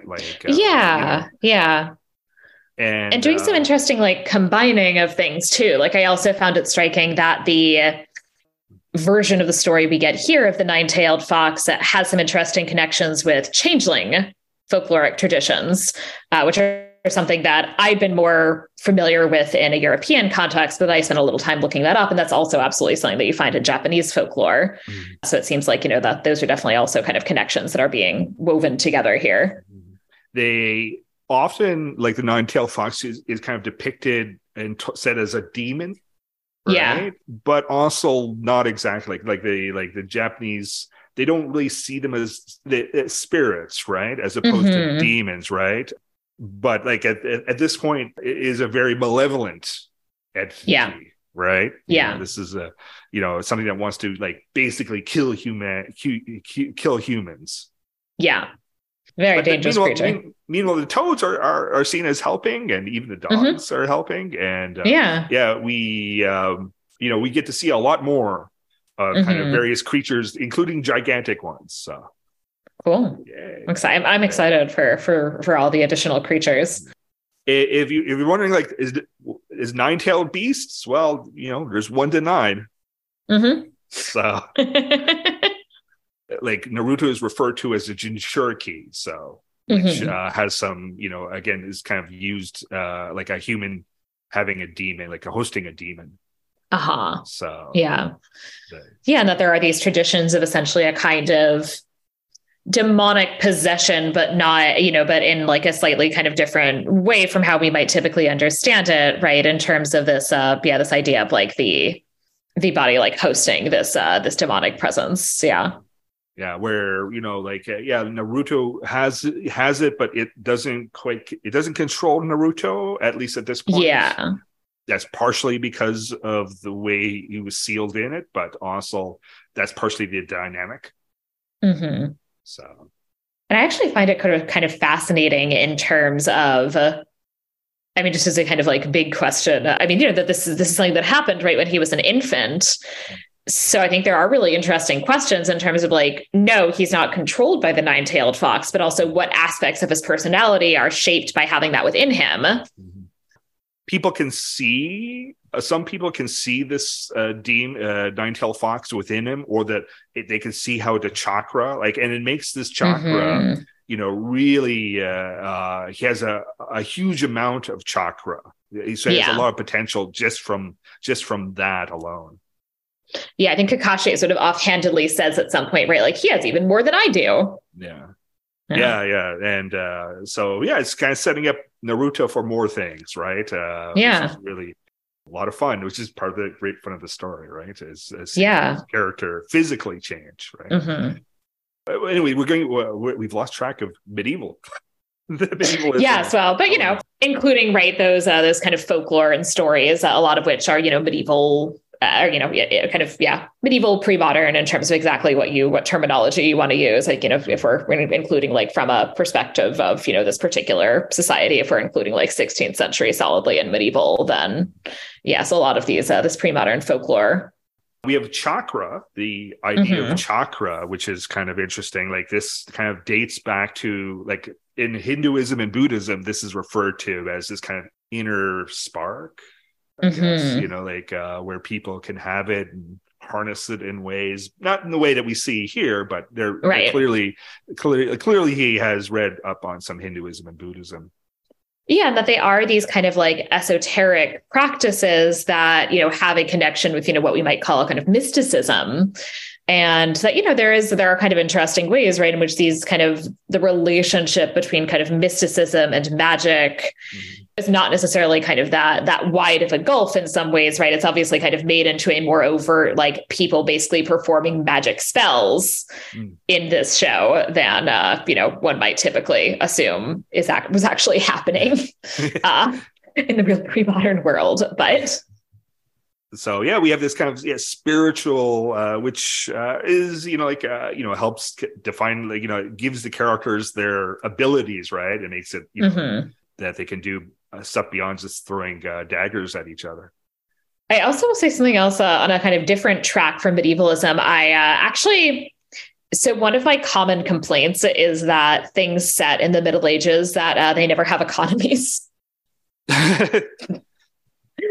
And so I actually appreciated that there is like some in this arc in particular, at least, discussion of kind of economic realities, and then, how those are sort of bound up with, with politics and with local politics in various ways, right? That we have Gato, who's this shipping magnate, and who, has established, through a combination of economic exploitation and these like armed and these like, like very powerful thugs, that he has established this political and economic control over this village, and the idea that like the building of a bridge is something that can allow us to kind of gain some sort of independent economic existence without him. I thought that was really fascinating, and that, it does, I think, kind of reflect the fact that, we are talking about a context in which, commerce is important, and that, Japan in, the say 15th century, right, is, very much like involved in commerce, and also, like, fun fact, like also involved in like piracy, which certainly kind of shows up in something like, what Gato was doing. Yeah. I saw reflections in like The Seven Samurai, the movie, where this village is, needing outsiders to come protect from basically bandits and, bad guys, but the village, it has to, function, right? And like the idea is like, we got to build this bridge, right? They're trying to, do something. I guess better than the peasants in the Seven Samurai. They just want like another harvest. So right. Yeah, that they're actually doing something kind of very, very active to change their circumstances, which I liked as well, and that you very rarely get like a lot of a sense of the like impoverished like villagers or peasantry as being like very, very active or having much in the way of agency in terms of trying to improve their situation. Yeah. So. We don't get very much, like, it's very much like all the activities are done by the ninja. Yeah. I always wonder what else they do in the Hidden Leaf, in the village of the Hidden Leaf, besides, doing ninja, because this is supposedly the biggest village, like town in this part of the continent. So. Yeah, and it is clear, right? Both for a variety of reasons. It's clear. I don't know. Like, there's at least somebody who like owns the ramen shop. Yeah. Oh, yeah. He's an important character. We saw. Oh, good. Yeah. that ramen shop gets a lot of use. So That makes sense. you want to talk about the weird technology? What is and what is not? Yeah, although first, I do just actually want to note that there are debates about the origins of ramen. Yeah. Probably, so it seems like the most accepted theory in food history on this is that probably ramen is not actually introduced to Japan until it seems like it's an adoption of a Chinese dish, and that it seems like it probably wasn't introduced until about the 19th century. But there are some claims that it goes back to the 17th century. So we can debate about whether ramen is a historically accurate element of the series. Kishimoto says I was very kind of deliberate in choosing what technologies to include and what not to, right? Mm-hmm. You'll find that they're oddly assorted to be helpful for being a ninja. Mm-hmm. You probably noticed that they walk. One thing is that they walked to the there are no cars or buses or trains or anything like that in Naruto or Naruto Shippuden. Though there is, I noticed in the background, there's I don't actually know what it's called, but there's some sort of crane, truck crane thing that is being used in the bridge building process. Yeah, exactly. But, that's why so everyone has to walk. There are no horses in this show. So I never recall seeing a person kind of riding a horse. A toad. Yes. I've seen riding a toad. Huh. But not a horse. I actually don't know the answer to that question. What is the deal with Japan and horses? Yeah, I don't know. I mean, was it a horse culture at any point in terms of Yeah, I can't think back. I imagine there was cavalry, right? I know some of the movies are that are said to be historical have them. Yeah, we have them riding on horseback. Okay, so they could have had. So they could have had horses. They've just decided against them having horses, which I guess also if your focus is stealth, as we'll talk about more in a moment, I can see the argument that walking is stealthier than horses. But yeah, they all have to walk. They can run actually at quite good pace. When we say the Naruto run, they often get depicted with their arms back, flailing backwards as they run. Yeah. So the ninja can, go from treetop to treetop, running along where they need to. But yeah, there is no kind of mode of transportation. We saw the boats. Here we actually see that there was a motorboat. If I recall, that does not show up in later ones. They are all kind of just sailing on things. So these are kind of things again, I think Kishimoto is changing it as he goes along, right? Mm-hmm. Giving it a bit less technology. Yeah. You'll notice that there was no guns. Yeah. Which certainly from the other kind of levels of technology there could be, even in 16th century Japan, lots of use of guns, but again, which really helps the ninja because as a fighting force. So I wonder if to some extent that is, I don't know, reflective in part of this sort of alternate universe where magic is real. Yeah. In the sense that, if you can just do magic, maybe you don't need guns as much. Exactly. Yeah. They can be invented, and there's certainly the technology, and not every, there's ninja, but most of the people don't have this. Do we either see a few other kind of weird modern elements? There was actually a camera taken to take their photo, photography of them. We saw that reference to DNA. You watch a little later on, you actually see a video, a VHS tape being in use, and never again, right? Right. Kishimoto explains there's computers, but they're what he calls no better than 8-bit computers, right? So he's kind of the computer that I kind of remember from when I was a little kid, which is they basically do nothing, right? That kind of technology is sometimes there in the background, but very rarely made use of. We have this where he sees their crystal ball for these couple of episodes, and that disappears as something. But is so we have this kind of it seems that like there's electricity in the town.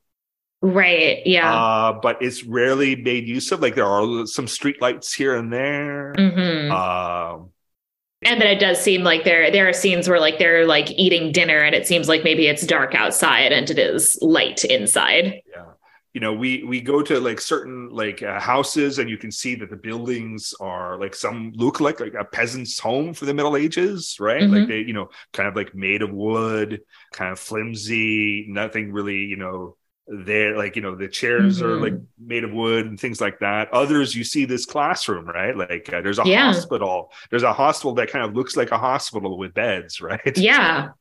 It's a really interesting mix. Yeah, it's very like, so it's all over the place. And like, and I take it, this is like Kishimoto is trying to think of like, all right, what is too modern and what is not, right? Like, so it was really kind of, this really fascinating kind of little, how he goes about choosing when and where. And as I said, like kind of moves away from that, right? Like even the modern technology as this series kind of goes along. So like the village at Hidden Leaf, it's a kind of a mixture. Like the buildings aren't particularly tall for the most part, but we also have like the ramen shop that kind of looks like a modern day restaurant, right? Yeah. So I have to think like maybe, it's odd, like, like he was only like in his 25 when he kind of starts this. So like is he kind of looking back at like the 1980s Japan?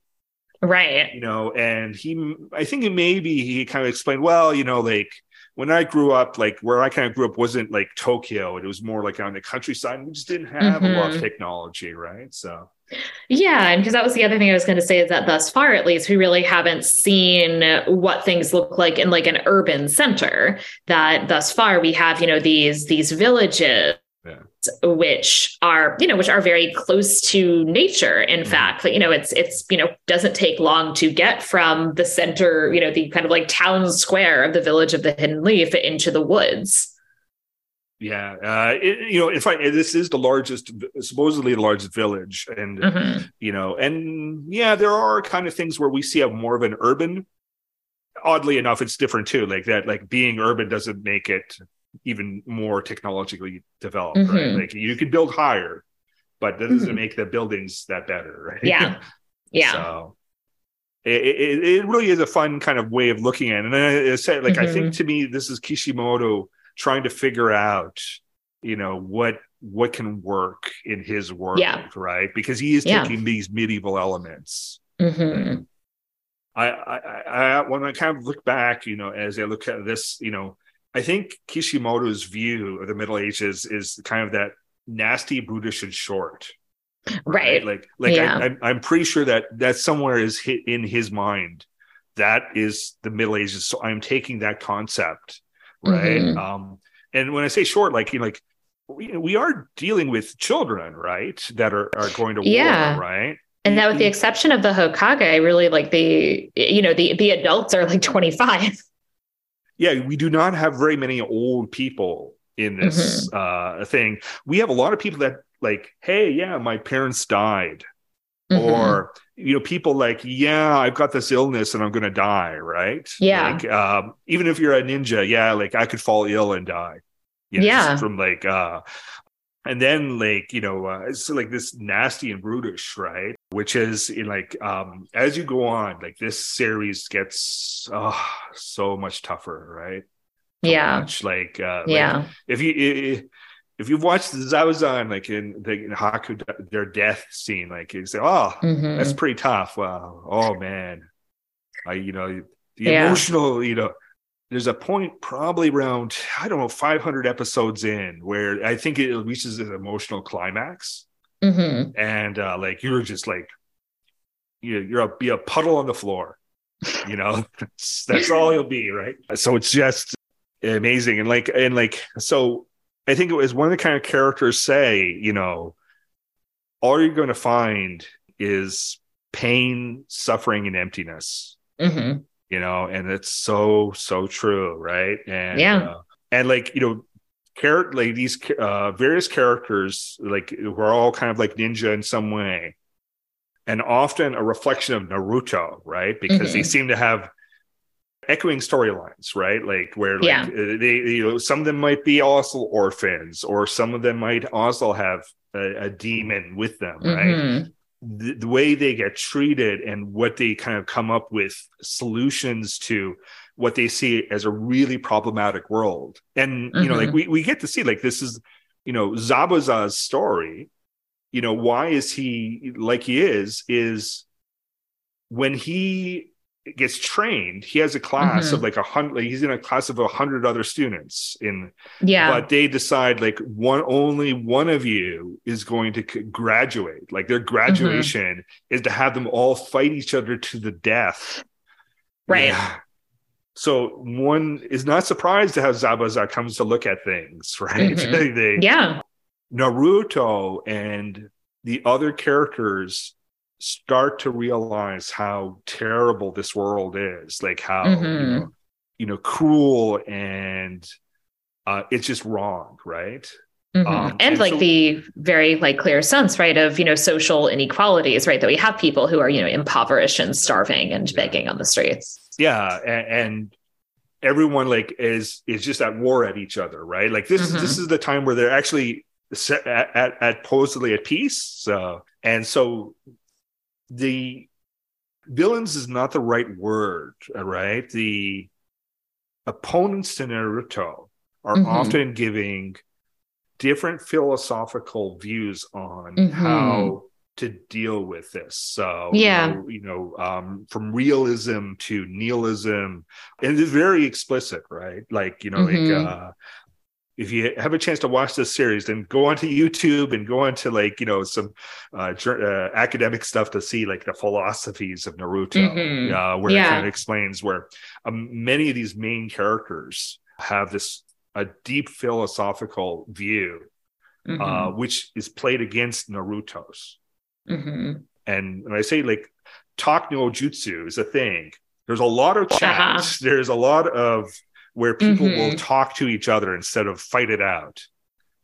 Which makes it so interesting. Like, I think, you know, for the monologues and speeches, right?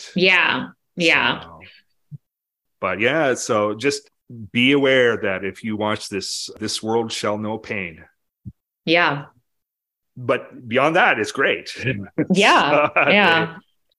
But like that is kind of like some of the really things. That's what really actually caught my attention as I come along is these characters. And the really great part is Kishimoto has done some incredible character work, which you can kind of see in Naruto, you can kind of see in Sasuke, but then there's the flip side of that where Sakura's character comes in.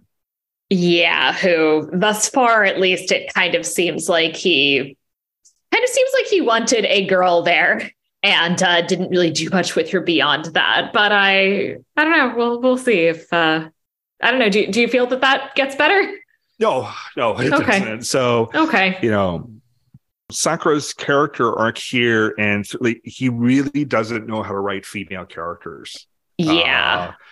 So it's super infuriating, and Sakura being the main one, but there are other like you'll see that there are other female characters, and maybe with the exception of 2 or 3 of the dozens of characters, you know, a lot of them do what they do for the sake of men.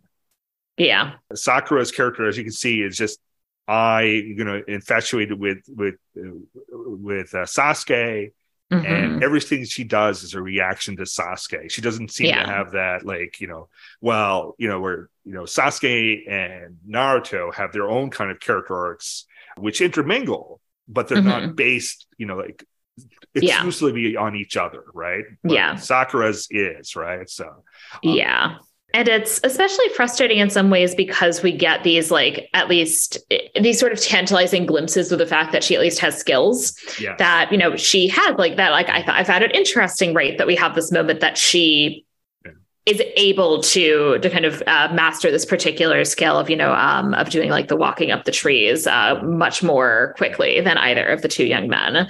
That we also get these notes here and there about the fact that she really is somebody who, I mean, one of her kind of main overarching skills seems to be that she's like a really excellent student, that she's one who actually like paid attention in class and like she knows all the like book stuff.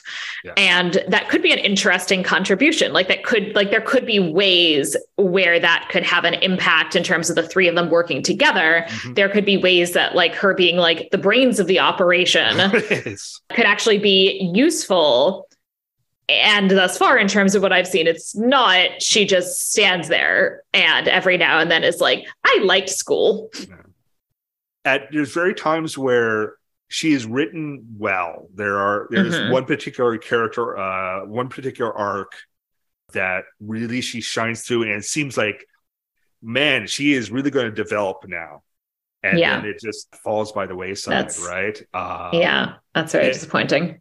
Now, I said, like, there are many, many, many characters like that coming across, right? Like if you start watching, you will see now. You'll probably get introduced to, I don't know, 30 major characters in the next arc. Which is hilarious to think about it. There are other women characters or other female ninja. It's fascinating. Like, you know, like he doesn't. There's not enough though. Right. Like, you notice like that 2 to 1 ratio seems to be fall through for quite a bit, like on all these teams. Right. So, you know, like it's odd, you know, he did it. Like, you know, he says like at points he based some of his characters on his wife. He gets married around like around 2003. So, but oh man, I wish she had probably helped him out more with like, you know, an editor would have really done, you know, could have done justice to this. So, but I'm probably thinking like, oh, our main target audience is men, young men. Like, this is boys, young men, you know, in Japan, you know, girls read another type of manga, right? Right. So, you know, so he likes out, but now, you know, like it's like, man, I wish they could reboot the series and they could do so much more. And that's the one thing. So, you know, as it kind of, like in November, there was like a 25th anniversary. There was like, hey, we're going to have a big announcement, like the, you know, people behind Naruto, right? And there was wild speculation on the internet that they were going to do a reboot of the series. My TikTok was overwhelmed with the same thing, the same kind of little scene, right? But like this probably, like, if this does get a reboot, because like the animation, well, I would say is not, you know, that crisp, especially here. It gets better throughout, and there's some really interesting ways that they did animation. In particular episodes have incredible, or some may say really unusual animation. But, you know, if they put it out today and they did a little teaser of that, man, this thing would look amazing. So, it would be nice to have the reboot, certainly also from the perspective, losing a little bit of that vibe of, has anybody involved in this ever met a human woman? But I wanted to also make sure to spend a little time talking about ninja as an actual kind of historical group. And we've kind of touched on this a little bit, but I also think it is interesting in terms of kind of thinking about the kind of overall atmosphere that we have of like, it seems very decentralized. There doesn't really seem like there's like an entirely effective government. It's interesting because the period that ninja are especially associated with is this 15th to 17th century Sengoku or warring states period, where there's this kind of series of ongoing civil wars. And that this is where ninja seem to really, and it's when we kind of first start getting like extensive records about ninja, but also that they seem to be being used for a variety of purposes, ranging from outright kind of combat to, you know, as mercenaries, to in particular espionage seems to have been like something that doesn't show up, at least thus far, much here. Although, you know, Naruto in particular seems like he's maybe not super well suited to espionage. But then it seems like that was in some ways one of the kind of biggest tasks associated with the ninja. Like you know, they really kind of start popping into like, and of course they're not really a group, like a homogenized group. Like, hey, we have like ninjas, so it's like you have references where, oh, and then some people did like shinobi stuff, or and people, went and be shinobi to do this to get into the castle. We don't get a lot, like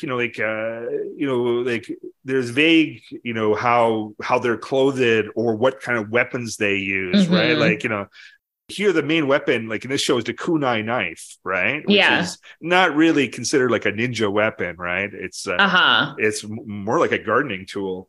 So, but and that like that, it seems like that. In part, our like ideas because so complicated by the fact that in terms of the sources that we have available, there's such a mixture between things that seem like they're kind of reflecting reality and things that are really kind of in the realm of folklore, including like things written. We have apparently like not much, but like some stuff actually written like by ninja themselves that include like basically like people outright stating like, oh yeah, no, I can transform into a bird. Oh yeah. They so they often even medieval European like espionage is really kind of mentioned without detail, right? Like these were always state secrets, right? Yeah, And like, I kind of remember I did a lot of stuff on like the Mamluks and espionage, and they were really quite good at it, but as one kind of the chronicler says, like all this stuff is really kept hidden. Like, we don't even tell, like, people don't even that are doing it don't know what's going on. Right. This is really, stuff that is, we keep it on the hush hush, even in government. And it's just like the enemies of like the Mamluks are just shocked at, they kind of think like, man, why are these guys always here? How they know all of our stuff? What kind of sorcery must they use? Right. So, and I think that's very reflective like here in Japan, the warring states where, these are in the shadows. So it's something that people can project like all sorts of things and just wonder how these things can be done. Right.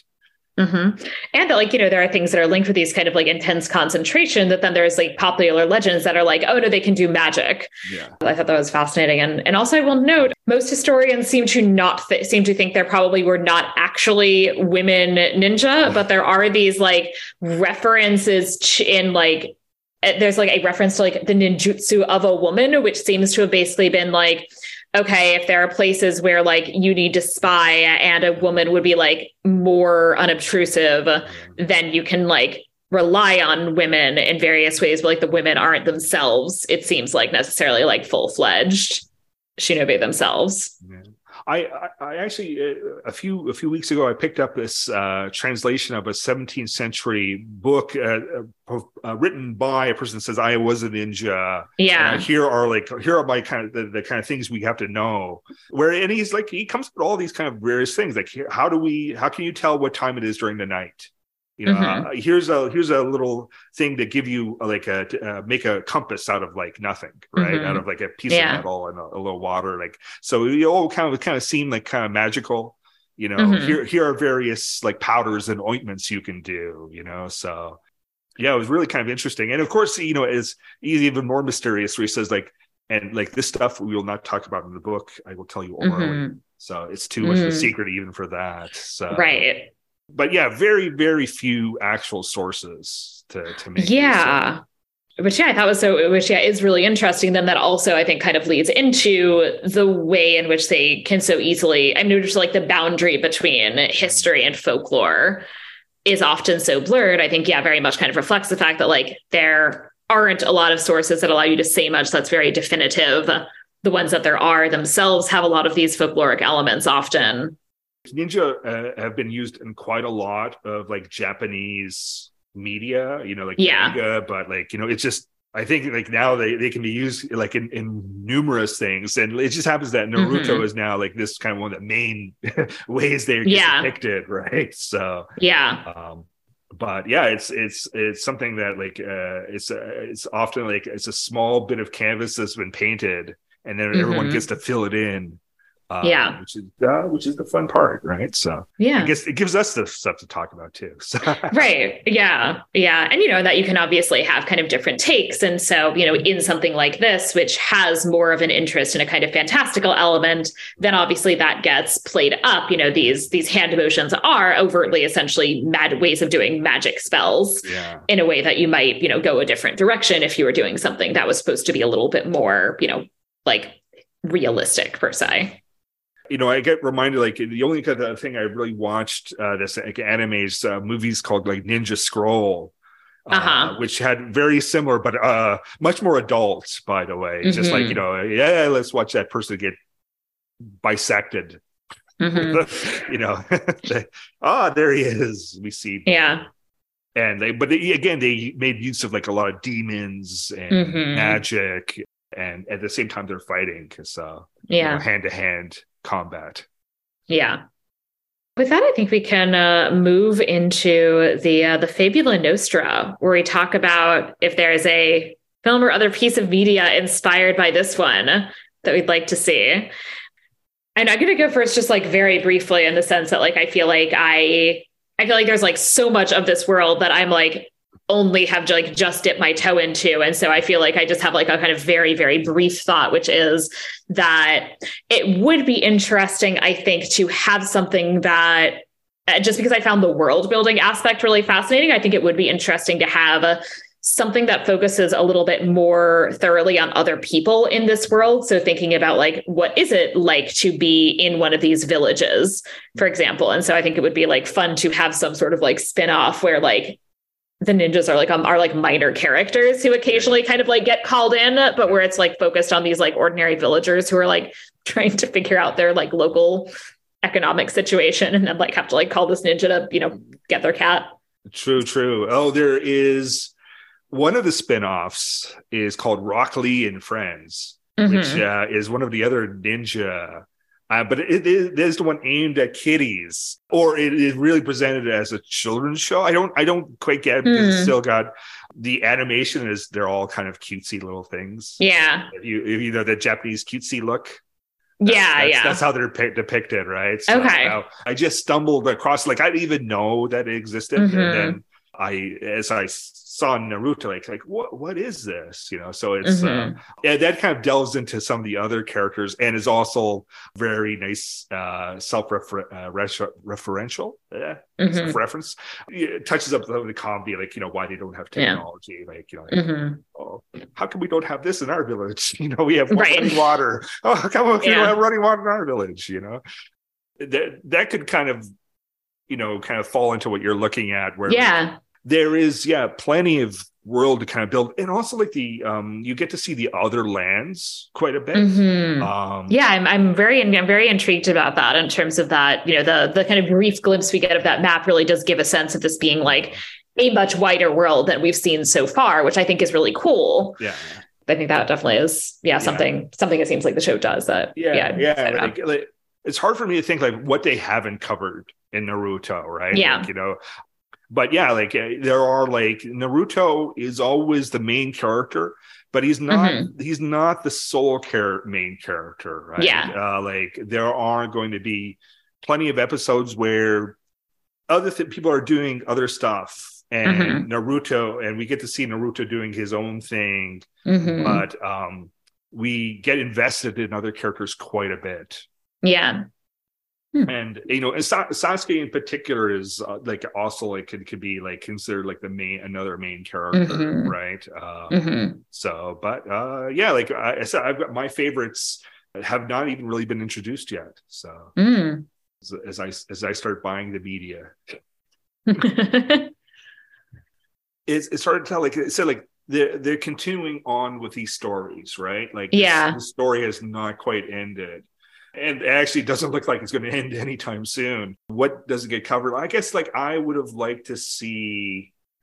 I think I'd like to see how these villages actually did stuff and existed without ninja, right? Like because it's very sense like these ninja are like a very much a oppressive kind of force upon them, because They are the police. They are the military. They're also the bad guys. Yeah. They are the solutions and causes of all the problems in this world. Right. That I think it would be so interesting to have something that kind of grappled with that in terms of thinking about, like, I don't know, when like ninjas show up, like, are you necessarily that happy about it? And that is something. Yeah, wow, and that is actually one of the main kind of story arcs is people that suffer because. What does that lead to? Naruto's story is not the most tragic. I mean, as we've already seen, like Haku is like, woof, that's I think that might so far win on tragedy. Haku's is not nearly the most tragic either, to be honest. So even like Kakashi, there's at one point in the characters like, you don't know how tough it has been. Haven't seen anything, everyone turn on you and you've got did you lose everything? And then so it's fascinating to see this kind of level, but you definitely see with the perspective of others, right? And this I can see how influential this is. People on the fandom talk about how this changed their lives and perspectives. There'll be fewer kind of things that would talk about an anti-war perspective as compelling as this, right? You watch this and man, we can't fight, in Japan, has this, there are very clear echoes to how Japan views violence and warfare, right? And lessons from World War II. And I think that's, that is all being expressed. Kishimoto is trying to express that, but people have taken this quite to heart. And said really important scenes deal with violence, using violence and using revenge. Of what does that mean, and how to build a better world, right? And the solutions they come up with are fascinating and horrifying. And it's that as I said, to me, it's a hugely philosophical work, which is makes it a kind of a fascinating watch, right? If you can get past the sexy jutsu and the terrible female characters and try to avoid these never-ending arcs of that aren't canon, you will be in for a treat. You are well rewarded for these shows. Well, I think that then leads into the estimatio where I feel like I'm going to give it a rating that is probably not fair entirely, given that I have only watched 19 episodes. And that's why I think I'm going to give it a 3 out of 5, and that essentially kind of taking off points in part for the fact that should just not do well with gender. Certainly I've seen, and it doesn't sound like that gets a lot better. And also in that, I think in terms of what I've seen, it's that I've seen this very tiny percentage, and in the tiny percentage that I've seen, it highlights the fact that it took a little while, right, to find its footing, that you have to kind of get through a bit before you get to a sense of the show having a kind of valid emotional, kind of strong emotional arc. I felt like I had to kind of get in a little bit before I really kind of felt like I cared about the characters. Naruto in particular, I felt like it took me a while to find him sympathetic. And that's the kind of thing that, so as I said, I think it's very possible that had I watched more, based on what I've heard from you, at least, that watching more might give me a different rating, as, those kind of 6 episodes at the beginning sort of recede into the background a bit more. But with, a relatively small portion that feels like the right rating for where I am right now. But I love the world building, and I found a lot of elements really fascinating. I think, you've kind of see the potential of where the series can go. And if you carry on watching it, and this goes that you do get rewarded, things do get better. I'd probably give it a 4 out of 5. My game dreams, I said, all the problems that there are, we're looking at something that, what is it? Did I say 250 hours of content? Yeah, 264 hours of watching just this show, not including the movies, not including the spin-offs. That's a lot of hours. Then if you add in, if you want to like read the manga, which are like still going, right? Like if I do that, like, you know, it's like 200, you know, of that, you know, I wish I had like 50 or 60 hours back. So okay. All right. That gives me, you know, still 200 hours of like, you know, stuff that really engaged me. Yeah, like I kind of feel my like 2022 was the year of Naruto for me. Yeah, like I think it's if you have the time to invest in it, I can't imagine that people had to watch it like on a weekly basis. Just, you know, the emotional wear and tear on them as they waited for a new episode to come. Yeah, the points that they stop some of these episodes, would have been rough already. It seems like it would have been rough to wait a week. Yeah, like so I take it in like you know, and also like there's a huge fandom to appreciate, right? Like like the conversations that are in depth. There are some really good stuff about philosophy. There's really good people that do like the watch-alongs and reaction videos.